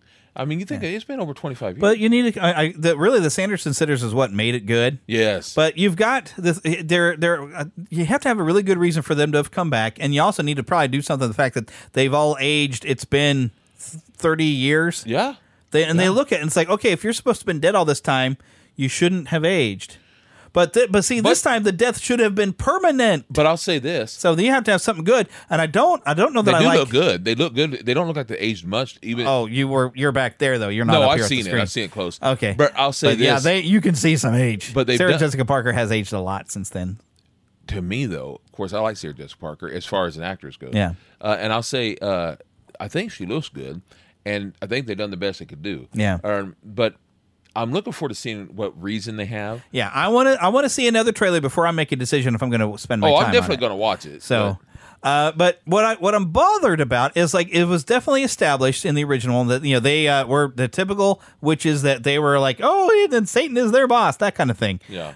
But now we're doing like a completely different style of witch where we've hit 16 and we're Sabrina the Teenage Witch. Yeah, you know how that goes. And so we've gone a completely different style of what a witch is supposed to be. In fact, that was around the time of Sabrina and all that jazz, or just like a little before. Yeah, with the television show and whatnot. Yeah.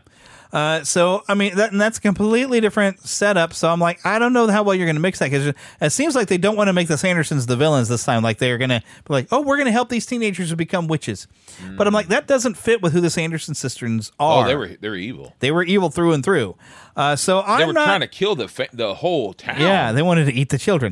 So I want to see how they're going to make this work, and they got to convince me that it's not a cash grab before I go after it, because Disney is good at disappointing me anymore. It's probably both. I'm saying it's a cash grab, and I also expect a heavy amount of agenda, and that's all I'm going to say about it. Yeah, well, we know one of them in particular. Yeah. So I'm going to leave it right there. I am not convinced that I need to watch this. I'm not convinced that we needed a Hocus Pocus 2. But they already have a Hocus Pocus 2 book that has been out. I saw it in a Walmart, and I was like, am I curious? I was like, no, this didn't need a sequel. So moving on to our third trailer in the trailer park. This, I had not heard anything about it, but oh my gosh, if I just didn't get a little bit excited watching this. It's called See How They Run. Victim's name is Leo Kopernik, sir. Seems he was killed in the costume store.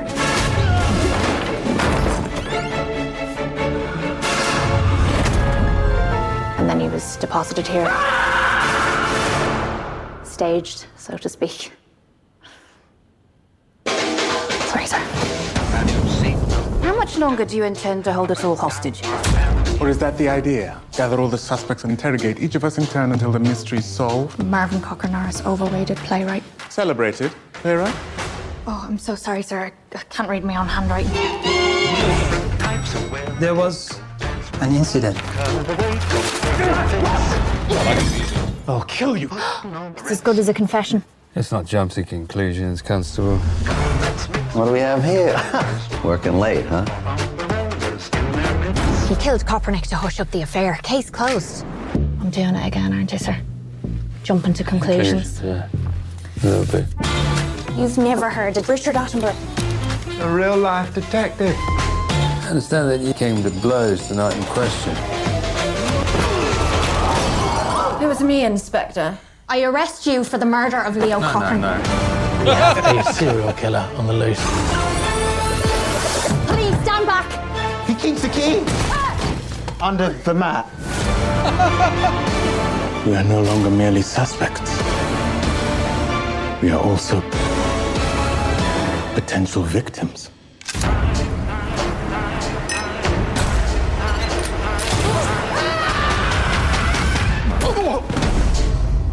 So what did he do that made you suspicious? It wasn't so much what he did, it was more the way he did it. How'd he do it? Sort of coming September. That looks fun. See how they run. Which I even love the cast that they're showing you. Yeah, Let me great pull down cast. the list here so I get the whole And listing. it's like the old style, but not just because of the time. It reminds me of Clue. It reminds me of Clue. It reminds me of Murder, She Wrote, and some of the old Murder, She Wrote. It reminds me of what was it? What was that movie with Alec Guinness and all the people in it? The one that had Peter Weller. Peter Sellers. Yeah. Peter Sellers. As I forgot what.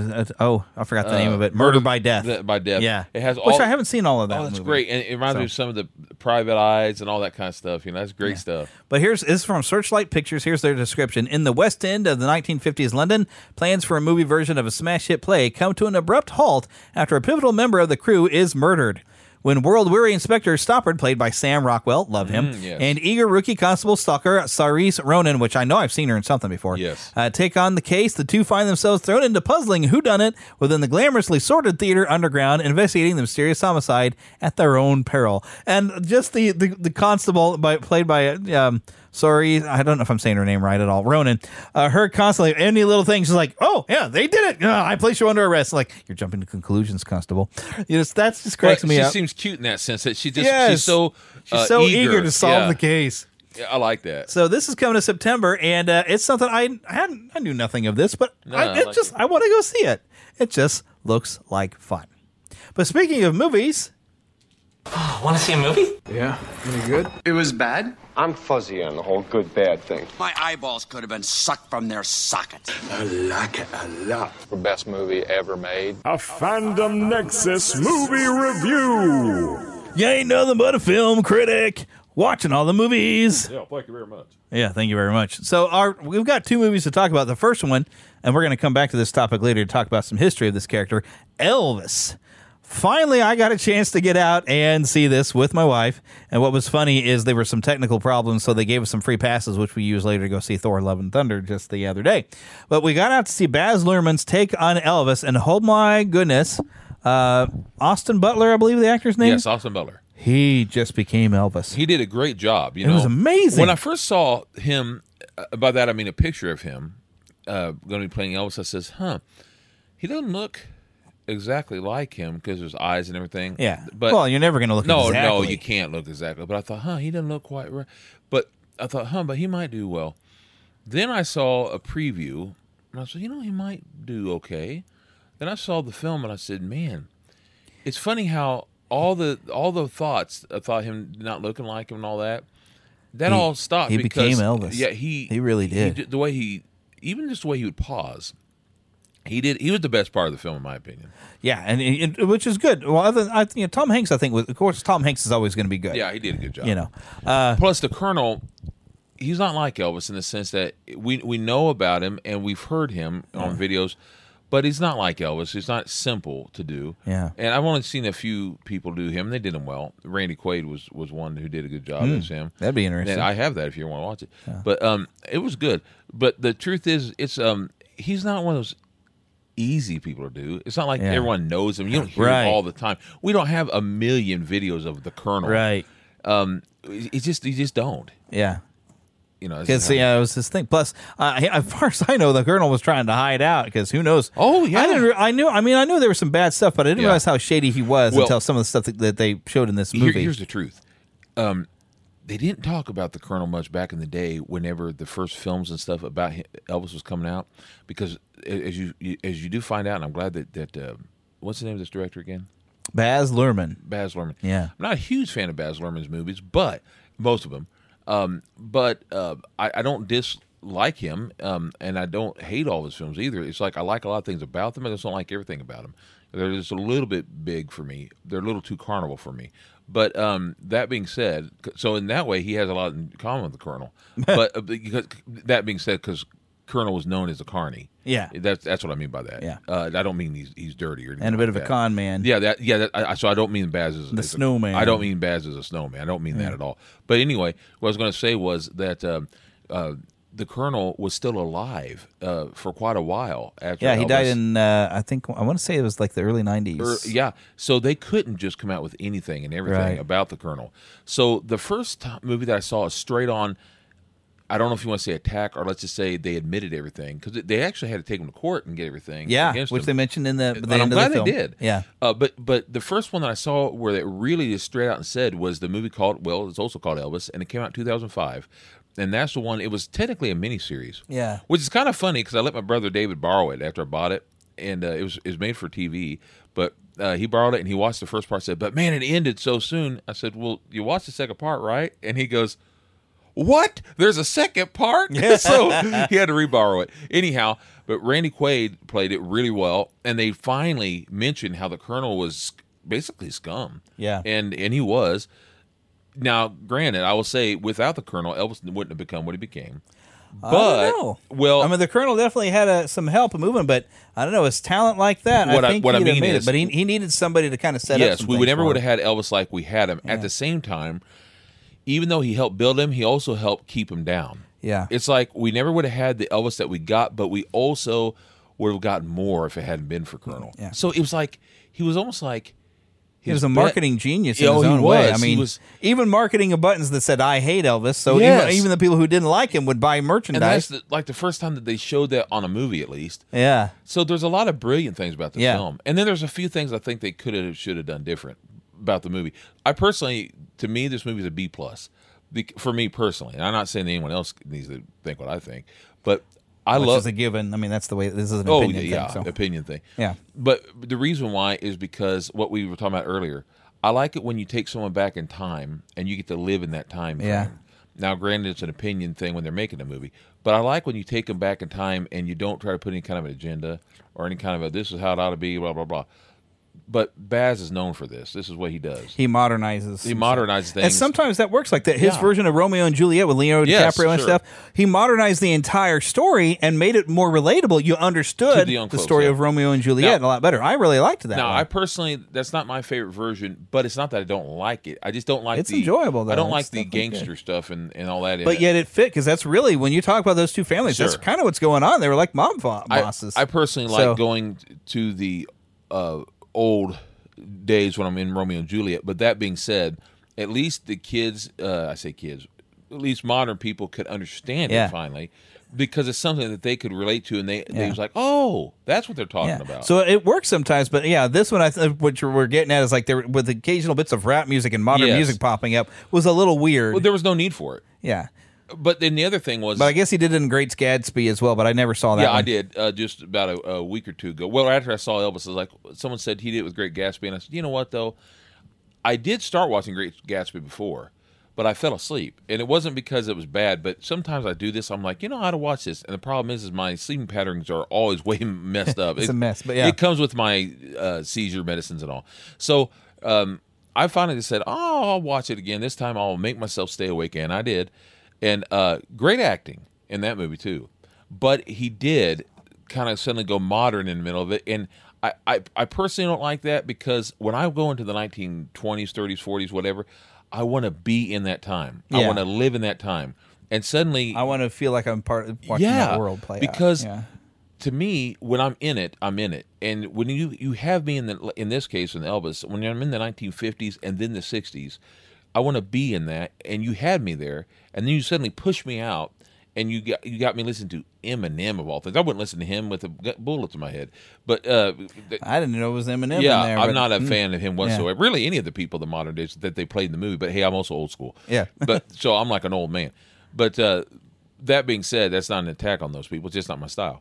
But the film was really well done. I would give it an A if they had stuck to some certain things were not historically correct, but only a few things. They're never going to be perfectly correct in a biopic. I simply mean that what they did was they changed a few things, or they focused on things to make it a little more modern. Yeah, and they got a few things out of sequence. Yeah, that's what I mean. Yeah, that's what I mean. But at the same time, but it's because you're trying to just tell a story more than you are. It's not a documentary. No, it's not. It's a biopic. And Baz Luhrmann's carnival style, it's bright, it's colorful, it's fast moving, to me really worked well for being Elvis, because you're thinking about the sequins and the glitz and everything that was Elvis. Especially with it being around the Colonel. That really fit, because the Colonel being a carnival guy already, it really brought it out a lot. Yes. Now, the one thing like my wife did complain about is like we didn't need the excessive amount of crotch shots. Yes. Granted, I got why they did it, because they're trying to and our age, him wiggling is not shocking. No. But going like, hey, look, here's his crotch would make it say like, this is what it was like for people when they'd see that wiggle. One thing that he did so do, it brought it around, so you're getting the understanding the mentality of people in the day visually. One thing he did do that it. I really actually appreciated that he did with that cross shot situation there. I appreciated that he showed that Elvis did do that on purpose as well, because he was getting some attention with it. That's what he was supposed to. Yeah, that's what he's trying to sell. Because the thing is I love Elvis very much, very, very much, and I watch a lot of his documentaries. And one thing Elvis says, like, I didn't mean to, I didn't even know, I'm just a country boy. Blah, blah, blah. No, but you can see it on his documentaries, all stuff is. Yeah, he did just dance and jiggle. That wasn't something he did. But once he started getting popular, he did do it to get attention, and you can even see the smirk on his face and the laugh, and he knew he was doing it. That little bit of rebellious nature, because he was a teenager when he was starting to get popular. And I hate to say, but it's just true. Sometimes when you're darned if you do, darned if you don't, you're like, well, if I'm going to be darned, I'm going to do it anyway. Yeah. And also, he was trying to sell. Yeah. The Colonel he told knew him how to sell him. Yeah. The Colonel told him to, too. Yeah. You know? But which, that was one of the things that was kind of interesting in the movie, that they have like their Colonel was trying to, tailor him down a little bit and make him more and at the clean cut time, image. And I'm like, I don't know that he really was going to be that way. No, and but we'll look into that. I mean, I got a biography stuff. We'll some more detailed stuff. Great stuff. But the other weird but overall, good movie. I really thoroughly enjoyed it. It was really good. But we need to move into our next movie. You've basically the thing about went on for a long time here. The thing about the Elvis movie is, like I said, I give it a B+. It would have been A if he just would have toned down from some of the racial agenda stuff that wasn't necessarily true. But that did fit with a lot of Elvis's background. It so putting it in, it's just that they didn't need to. They kind of went overboard on it, and also I didn't think so. I thought it fit. But they made up stuff that wasn't really well, there. Yeah, and making stuff up is one thing, but there's a few other things they did. But I would have given it an A had they just. I'm going to go see it again. Yeah. But if they had just done a few things differently. And I wish they had focused a little more on but the problem was they focused so much on the Colonel and other things that they didn't get a chance to focus on other things. But luckily... But the story was about his relationship with the Colonel. But luckily, you have more films, you have more documentaries, and I suggest... There's all kinds of stuff you can go look at if you really want to. If you ever get a chance to watch the documentary... not documentary, documentaries too, but if you ever get a chance to watch the miniseries from 2005 called Elvis, and it has Randy Quaid as the Colonel, watch that. Because that's also a very good film, and they did a really good job. So I already knew a lot of these things, but they're really good films. And if you ever get to watch the first movie that was made about him that came out with Kurt Russell, John Carpenter, that's how they met, and that's how they started doing their basically wonderful series and stuff. Great film. It was made for TV, but that was the first film after his death that came out about him. Wonderful stuff. But get a chance, watch these things. They're great films. But overall, I didn't have any complaints on that. I didn't feel any agendas, because it seemed when they were going through, because Elvis growing up, and he was going into those revivals. He lived with them. He with his black style music, and yes, I mean, heck, if you watch that This Is Elvis documentary, they have footage where people that were that end music and stuff like that. Yeah, he was getting that, and you've got. You're basically looking at his timeline of the 50s. He's going through a segregation. Yes, in the 60s, the revolutionary time of the 60s and the civil rights movement. That was stuff that was big deal for where he had come from, what he was going through. So it fit perfectly for what, Elvis's timeline, was experiencing, what he was going through. My turn. It's like, give me a minute. But it fit perfectly. So it didn't feel like an agenda. It felt very natural to move in there. Now, of course, they did move some things around with the Kennedys and Bobby when he died and stuff like that. Yeah, they did. But it seemed very appropriate and fit to you get a feel for what that time frame was like. And you even had some mention like the Vietnam War and how that affected things of where, Elvis's music was and some of the people he associated with, and the Colonel calling them a bunch of hippies and stuff. And it really kind of fit. I felt like it moved me through those decades without the occasional rap music being thrown in for no good reason. But I felt like I did walk through those decades and felt, the experience of what was going on. So I thoroughly enjoyed it. It is my number 2 movie of the summer, because number 1's still Top Gun Maverick. Yeah, you can't beat that. Because wow. But this, I really thoroughly enjoyed it. And I felt like I did walk through 3 decades. But I got to say, I will warn y'all now.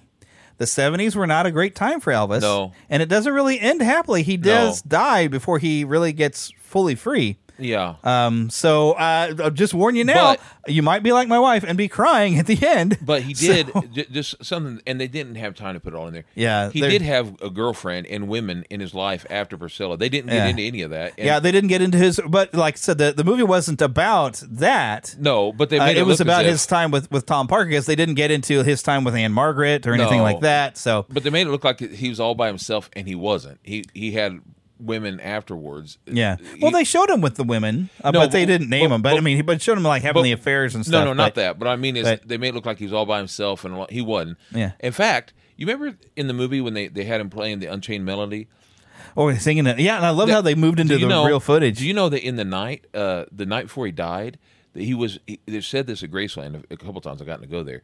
The night before he died. Yeah, the night before he died, he was out there in this room where he has piano and everything. Mm-hmm. Like he was out playing that and singing that, and then he went to bed and got up and used the restroom and then passed away. Yeah. But I thought, so when they did the Unchained Melody, it really moved me, because that was the last thing he played. Yeah. The last thing he sang. And I love that. I love that they had real footage.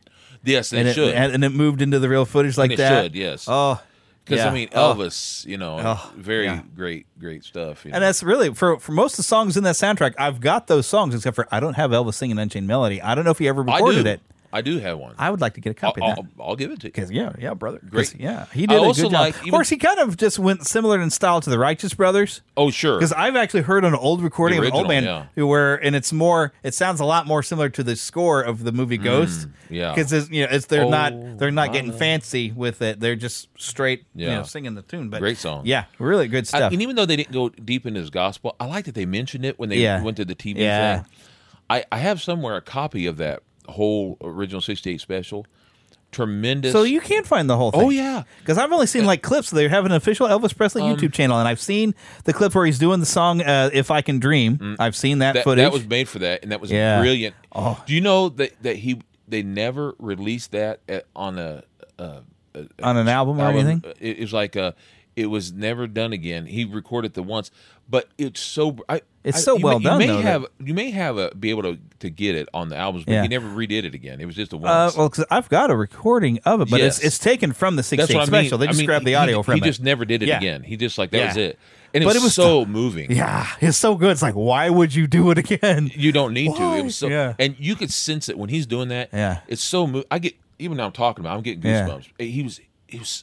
He was in the moment, big time. The other day, that song, I woke up and I just heard dun, dun, dun, dun, dun, and in my dream, I started hearing that, and I just started crying. I know it sounds dumb, but folks, I love Elvis. I just love him. Well, we're gonna get into before I want to move on to the next movie because I got a whole bunch of Elvis stuff to come later. Oh, good. So good. that's why I was like, we've gone on really too long on this. I'm sorry. Move on. I'm sorry, brother, but I love the man. I love the man. You got into a tangent. I'm gonna tell you something, man. But all right, so the next movie we saw Thor: Love and Thunder, Yes. and all right, I know. Okay, some funny is good, but there is possible to overdo it. Now, I did enjoy it. I had a good time. Me too. Had a lot of fun, but there were some things that were done strictly for. Ragnarok was kind of funny. We got to make sure we put more jokes in, and we made a buffoon out of Thor. Seemed kind of like a sitcom, is what you're saying. Yeah, and there's even some bits that was just done for a laugh that I'm like, that's actually taken away from what's going on in the story to have one character who's, I guess, pranking Thor, but he's doing something very important while this character is kind of messing with him and should not be doing this. But it suffers from the same problem where we're like, we want to make sure that we have strong female characters. We better make the guy look like a buffoon. And they did. There's a lot of buffoonery making Thor look like an idiot in order to prop up the female characters. Like, look, that's not necessary. You don't have to make him look like a buffoon if you just make the female characters pretty cool. And one thing that I would have to register a complaint is, but in a way they kind of fix it. Like Jane gets Mjolnir. I won't tell you all how, but they did have a very good reason for it. I liked it. Yeah, it makes sense after we saw it. But 5 minutes later, she's automatically got the same fighting skills and knows how to use Mjolnir and all this stuff. Like, and because even Valkyrie says 5 minutes later, she's like this. She should have a learning curve of learning how to do any of this stuff. I do like this. Just because you have the power of Thor doesn't mean you have the ability of Thor, but you can learn it. Give her some time to learn it. But they made up for it in a weird way to say, apparently, when you get the power of Thor, you also get the ability because he has a group of kids. I don't want to say too much, but there's a group of kids that were empowered, and they suddenly came off very. So like, okay, so the excuse is the power comes with some fighting knowledge. Maybe the magical weapons teach you. But I did know. I did like that it showed that she didn't have the know-how as far as wisdom. That it showed she had her smarts though, being smart. No, what I mean is, but the wisdom is different. Wisdom of like in this case, as far as things to say. And I thought that was her trying to come with catchphrases like she needed to be impressive. Because she's used to that Thor. was funny, and that was cute. Plus, she was cute in the role, and by cute, folks, I'm not talking about attractive. She was already attractive, we know that. But she had a cuteness about it. Like she was obviously someone new at it, and she was trying to say things. And she's like, "If I'm going to do this, I'm going to do this right." She was generally enjoying. Being Thor. Well, especially if you've been stuck in the role of being behind someone who's always helping. Like now it's my turn. I got powers. Yeah. I can be an Avenger. And plus, it's neat because it was a romantic comedy. Let's face it. It was. It was a rom-com. I liked it, though. Yeah. A lot of people complained that they didn't want a rom-com, but I love romantic you get comedies. where the relatability, where she understands what it's like to be him. Yes. So she relates to him in a whole new way. And you know what? That's the thing. I'm not trying. And thank goodness Darcy's only in there for about 5 minutes. Yeah. I was worried when she showed up. I was like, oh, I can't stand Darcy. Yeah, I'm not a big fan. But here's the thing. I love romantic comedies. I'm a nerd, okay, and I'm interested in that way. I love When Harry Met Sally, that kind of stuff. But the other thing is, I liked in Smallville even though they would get on my nerves after a while. I enjoyed when they allowed Lana and them to understand what Clark has to go through. Oh yeah, it made me, and so I kind of enjoy when they allow them to say, oh. So I've been a jerk to you, and now I understand that you had so much on your plate. Yeah. And I'm sorry for being a creep to you. Because you're like, oh, wow. Of course, by the end of the episode, they forgot it or whatever it was, But still, you can see that now you have so much on your plate, and I get it now. But it didn't seem like he took his position seriously. Everything seemed like bluster. It's like, this feels like the Thor that Odin had to correct more than the Thor that has learned and has taken responsibility for things. He was I think he was somewhat jealous at a time because he wanted his Mjolnir back. Well, yeah, he missed it. He missed it. Because it's kind of like, I don't know. He probably had Mjolnir for hundreds of years anyway. Yeah, to look and see weird. that it's like, with someone else. And plus, he thought it was dead. I mean, so that it was kind of like, well, you're alive and I don't even get you. And it does almost beg the question, okay, well, when it was shattered, if it could be reformed, why didn't it reform for him? Well, I can't say why because we're talking about this. I don't want to ruin it for anyone. There is a thing of why it reformed for her, but it's like, okay, well, it could have come back for him. But it was almost because he asked it in a sense. Yeah. But I liked that little bit there. I also like that. I love how Mjolnir, in this sense, they're almost like a pet. I like it. It's like they're like a little doggy or something, and it's so cute. He's almost at one point in the film. And not just Mjolnir, but what does he call this new one? Stormbringer. Which is actually from the Ultimate version. But I didn't know that. Yeah. But I like how he talks to it and nearly pets the darn thing. Yeah. He's sitting there talking and he kind of pats it. But it's interesting. It gives more dimension to like the weapons have a magical consciousness to kind of like that. the cape of because in a way, whatever you want to call it, with with Mjolnir itself, I guess it chooses when someone is worthy. That's it. So it makes it has some sort of mentality. It reminds me of like Doctor Strange's cape, or like the carpet on Aladdin. Yeah, I like it. Yeah, because it fits. It makes you appreciate these. When I was a kid, it makes it a character too. When I was a kid, I used to talk. That's exactly right. When I was a kid, I used to. This is dumb, but I got to remember I was 6 or 5 or 6. I used to talk to my crayons. I used to talk to these things and say, "Thank you." Don't we all? And I would. Oh man, I loved these things. I still have blankets on. I got one on me that my aunt made me, and I used to snuggle these things and think of it being like a part of what my aunt. I'm talking about as a kid, and think like it was a part of them because they put it together. And so I used to think that this blanket was something that my aunt made, so it's like having her with me still. Yeah, and that's the way it was, and still is in a way. I get it. I got grandma's blanket still. Yeah, it makes you feel like these are character, like in that it has her type of character in it. So I know it's silly, but I love that stuff. Yeah, but overall, I mean, and my wife does not like screaming goats. But I was laughing. I thought it was kind of funny having them because they were really annoying everybody. But I feel like they only existed. The perfect time for them in screaming goats is when they go crashing into this asteroid and they scream when they hit it. I about fell out of my chair because that was funny as heck because it was appropriate for them to be after they hit an asteroid. Also, Russell Crowe was fun.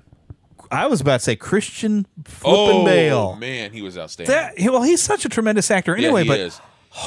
He's what you call those, Jeremy. You can he was correct so me if good, I'm wrong here, but isn't he the kind that you would call a character actor? Yes, because he can morph so much into different in a different thing. Although there was one point he kind of had a little gravel and he had a pause that reminded me of when he'd take a breath in the Dark Knight. Yes, there was one moment that was a little talk. Your stance against corruption. There's one moment that he takes a breath in the middle of the lane that I was like very Batmaning. But he was so good. He was so good, and but you can relate to him. Yeah, you can understand that character. And I like to appreciate that they had that the Necroblade corrupted and made him crazy. Yes. Because when he was taken away from it, you felt him come back to the character we meet at the beginning. And I don't want to say what happens to him at the beginning, but you get back to relate. It's like, oh, we're back to you, where I felt bad for you, and I felt justified for what you did at first. But then it's like, whoa, you went way over the top after that. So you know what that first scene reminded me of just a little bit? Dune. it reminded me of that, but it also you remember Star Trek V when you had Spock's brother? And was Star Trek V one of the good ones or one of the bad ones? No, it's a horror. It's the worst. Isn't that the one that was like the weird guy that thinks he's God or something, or wants to go find God? That was Spock's brother. Yeah, I only watched that one once in the theater and never touched it again. It reminded me of that because it starts off with a guy in the desert who's bald and pale looking, and he meets another guy who is Spock's brother, but who says we're going to find God. But it reminded me of that a lot because basically they get corrupted. And that I'm telling you, it's like they're crazy out of their mind. And I was like, this is reminding me of Star Trek V, not because it was bad like Star Trek V was, and it had some moments of good, but mostly it was ugh. Anyhow. I'm sorry, William Shatner. I love you, and he directed that, by the way. I felt bad for him because I watched. He didn't write it though, so I guess we don't blame him. He helped. He helped put it together, and But anyway, that being said, but anyways, Thor: Love and Thunder, good, fun movie. Fun movie. They're a little too fun. It's got a little bit of the problem that I've been noticing with Marvel movies that like one major bit could change a big chunk of the plot. Like Spider-Man: No Way Home. If he would have asked Doctor Strange, "Can we just forget that Mysterio ever existed?" Then that plot doesn't happen. Doctor Strange Multiverse of Madness. If, at the end of WandaVision, Vision would have said, I've given my consciousness to my new body, come out and find me, then that movie never happens. And in this one of the major plot points is we need to go get help to go do this. You've made friends with the Guardians of the Galaxy. You have help at your snap of your fingers. Takes away a major chunk of that out of that movie as well. Not to mention, and a friend of ours mentioned this, and it's true. I'm sure they can do it in other films. Yeah, but it would have been fun to see all the other Thors, the Frog, Thor, like Beta Ray Bill, and that, and other things. There's time. Yeah, there's time. I'm not giving. I did love when I was a 12-year-old. I just started getting into. Now I knew who Thor was, but I didn't know all the new outfits and stuff with Thor at the time. He was wearing the crazy mask with the gold and all that, and I had a kid when we had medieval day at school. He dressed up like Thor like that, wearing the gold and all that stuff. Yeah, he did a good job. He put it all together with tinfoil and other things, but he did the best he could, and he did pretty good. But anyway, so he come up there dressed like that, and he was showing me things from comic books later on that week, and that was what he was wearing at the time. Thor was. That was 1989. So whenever they showed, and that outfit was in the movie. That was the outfit that was in the movie, this one. Except there was more gold instead of silverish. But still, the point is that it was nice that they try to bring all the different outfits of Thor, just like they've done with Iron Man. And he had at least 3 different outfits here. Yeah, just like they do with Iron Man. The one thing that also is weird about that is why did he have to disguise himself to go... Well, I don't want to get into too much, but he had to disguise himself. Why? Yeah. He's the God of Thunder. He should have just been able to walk in the front door. True, but I was going to say, Russell Crowe did a fun job. Yeah, Russell Crowe was, it's with the weird Greek accent, but but it was just fun. Well, it was fun. But I think the Greek... I want to move on. The Greek was fun because, we all know why, but that was just fun. Yeah.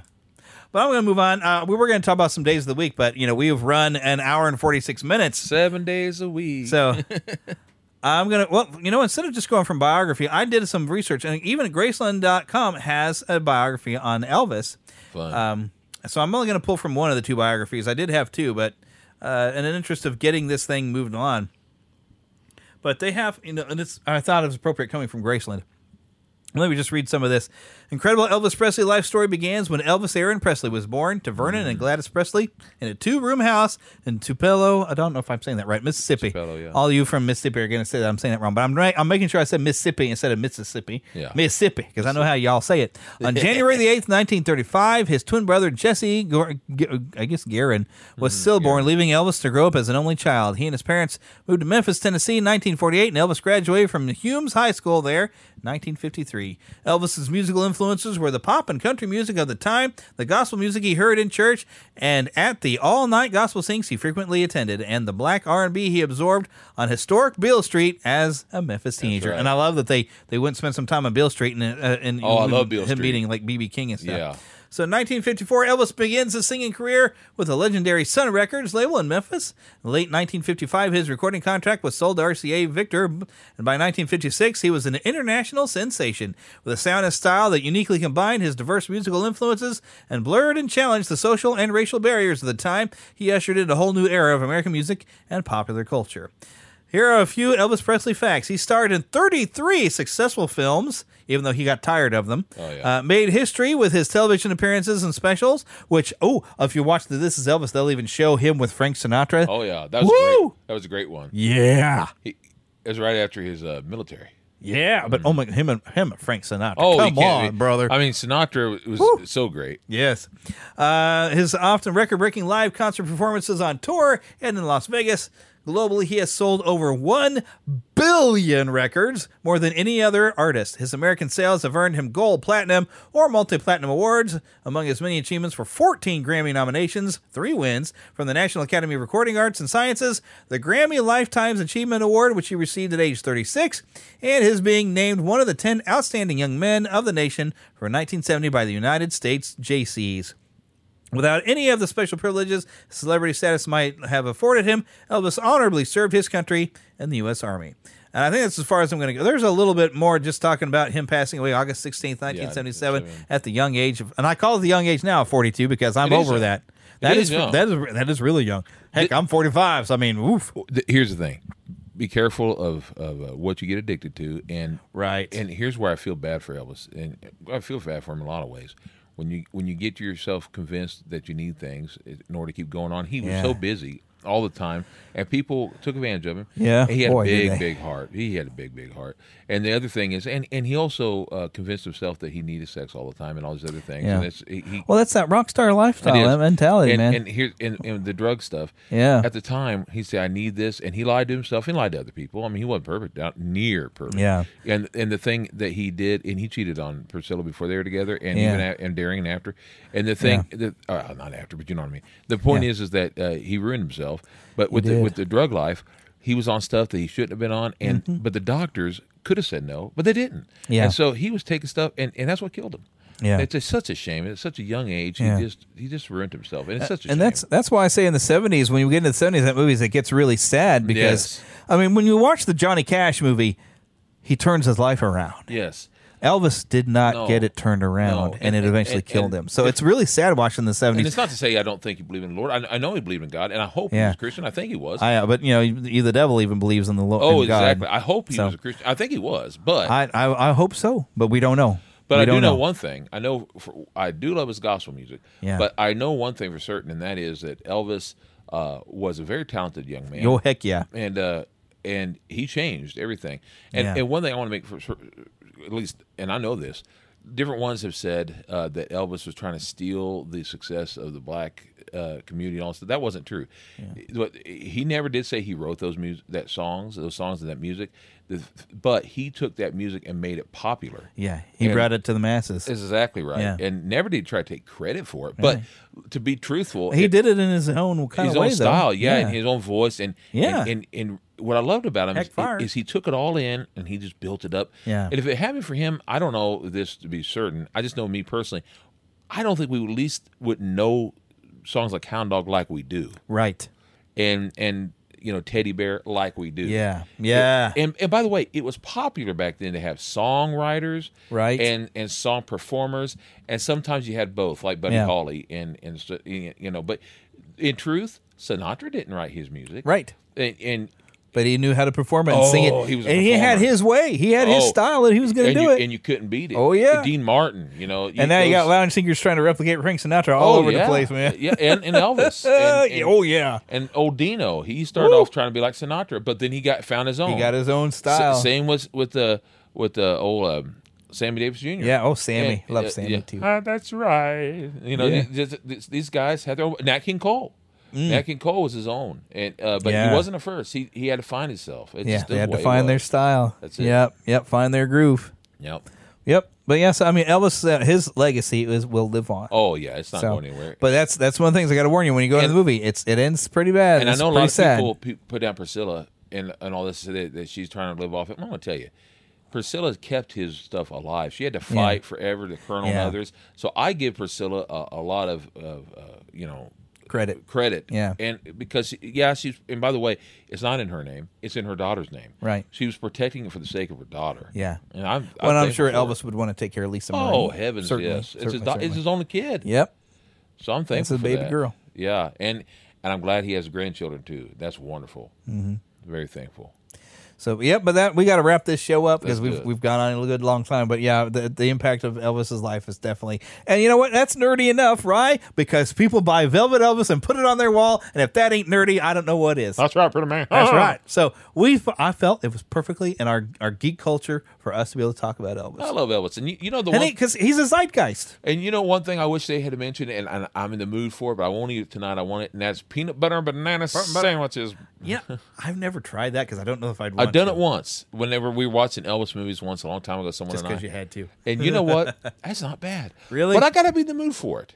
I got to. Now, at Graceland is when I had one another time, and it wasn't that. It was a peanut butter and banana shake or something. It was a sundae, peanut butter banana, because it was at Graceland. And I figured, well, man, if I'm going to try it. If I'm going to do it, I'm going to do it right. Well, I'm going to tell you, pretty mama. I'm pretty. But they had a lot of great things there, man. I remember going once, and I think that's the first time I heard about the peanut butter and banana sandwiches. When we went to Graceland when I was maybe middle school age, I think, when we went. Yeah. Yeah, I should go again sometime. Oh, it's great. I want to go again. I got a book that'll show you everything. The last time I went was 10 years after something, and I went and I got to go, and I got a book that has everything that's in there. So even if you don't get to go, it's like you get to see what's in it. Yeah. And they now have it. At the time, the first time I went was in 1998, and they didn't have this made yet. But now they have it to where across the street is a museum that has the cars, and it has everything. Didn't they have some of that? Because you could go and see his garage. I remember getting to see his cars, and they had some of his outfits in the garage area. They did, but now it's separate. Huh. So it's across the street, and the reason is they wanted you to be able to walk through and see it all. And I'm going to tell you, it's bigger, it's better than it was before. Sequins everywhere, brother. Oh, it's all over. And it's like a museum where you can walk through and you see his outfits, and each one, now they still got some near the house and all, but now each one has basically a story around it.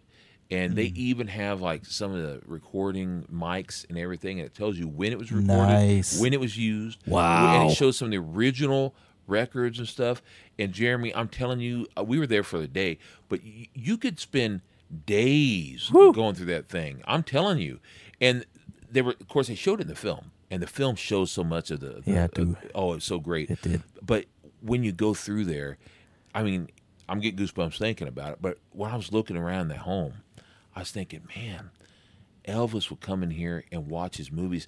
He would have 2 or 3 or 4 TVs in a room to watch the news. And a wall of TVs in one room. I understand. And he had that a lot of monkeys and stuff put up in that area, which I thought was cool looking. Silly but cool. And to be truthful, it inspired me. And I have 2 TVs in this room, one for playing games, one for watching TV, and the other or whatever. I do that kind of stuff. And but Elvis is the one who inspired me, and then a friend of mine does it too, so it helps me. But Elvis was the first to inspire me to do so. To have multiple TVs. So I'm not like him, right? Because I don't have several. Well, I was his replacement. I was born and then after I was alive for a few months, Elvis knew it was okay for him to die. Oh, okay, sure. Because he knew I was here, but everything was going to be all right. He died 2 days after I turned 1. Oh, my goodness. He died on the 16th of August. I was born August 14th, so 2 days later after I turned 1. That's how I always remember his day. Yeah. In fact, I remember it was like the 20th anniversary, just 2 days later, someone I knew got married. And so they said, you remember this anniversary? Of course, at the time we didn't know they wouldn't last their marriage. But I remember at the time when they said, "You're going to remember this day?" I said, "Sure will, pretty mama." Huh! And they was like, "No, don't associate with Elvis." I says, "Listen, it would always be associated with Elvis for me. Sure will. Because that day will always be an Elvis day for me. Even more so than January 8th for me. Because I can't help it. Because every year, I get really sentimental for Elvis. I love him." Well, we really got to wrap this up. Let's do it. So, of course, I want to remind you. Well, first, I guess I want to thank people. What order have I got here? Yes, first we do NeverlandPodcast.com, which, of course, that's where you're going to go and find everything you need to know about the show. You can find some links to subscribe. Make sure you leave us a review. You can find my podcast reviews, has a little link right in there. And if you happen to be a podcaster and you want to be able to see where your reviews are from around the world, click that in there for, I think it's like $50 a year. You get all your stuff sent to you by email. So make sure you leave us a review in there. It lets me know how you think we're doing. If you think we get really long-winded because the show's getting longer. Yeah, yep. But also we want to make sure to thank Karen Kennedy, Ricky Pope of Christian Nerds Unite, and Darren Wilhite of the Wilhite and Wall Show for their help in making the new intro. We remind you to send us an email at podcast@neverlandpodcast.com. Find us on Twitter for Neverland PCast. Really, all I do over there is I post when the shows come up, though, because I don't go on Twitter much. Facebook.com/Neverland Podcast. We also have a group, which, of course, if you go to groups/Neverland Podcast, that's where I post stuff about the show. If I see something interesting that we're probably going to wind up talking about, I'll post it over there. So, in the new video, because not everything I post to Facebook winds up on the show. So you're missing out on some of the fun stuff. I try to keep it informed in there. I'm not even going to bother reading this voicemail phone number because I don't think it works anymore. But you can join the Neverlanders on our website. I still have that where you can choose your official nickname as a lost boy or a pixie. Because girls are too clever, they don't get lost. You can, of course, donate through our patreon.com/Neverland Podcast. I do have that link on there. Plus, you'll find a link to our shop. I have at least 4 new shirts out there available. I wore one just yesterday, I guess it was, when we went to go see Thor. You did admire the shirt, and I said, you can buy yourself one. And lots of different colors are available and multiple sizes. You can also get the design on, I think, mouse pads and coffee cups and phone cases. You can have my cartoon. Well, you drew that cartoon of me, even. So you can get my picture on all kinds of stuff. Because I know you just want a cartoon version of me on a T-shirt, right? That's exactly right. Sure you do. But anyways, remember to, let's see. Do I have any other things we need to make sure we mention? Were you going to do the Days of the Week thing? Or? No. Okay. We ain't got that kind of time. Sorry. I had to move on. You got really long-winded when you did the Elvis review, dude. Oh, sorry. And I was like, okay, we got to keep going. But anyway, so we're wrapping up the show, and the last thing I need to do is tell you to get lost in an adventure. We'll see you next time.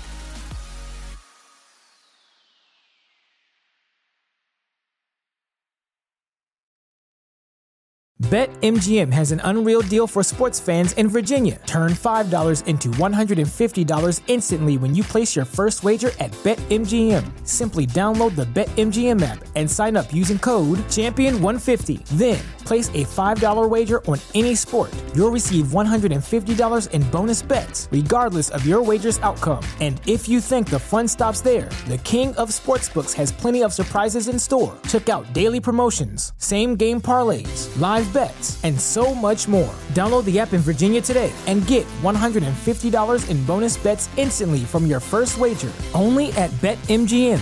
BetMGM and GameSense remind you to play responsibly. See BetMGM.com for terms. 21 plus only. Virginia only. New customer offer. Subject to eligibility requirements. Rewards are non-withdrawable bonus bets that expire in 7 days. Please gamble responsibly. Gambling problem? Call 1-800-GAMBLER. Promotional offer not available in Washington, D.C.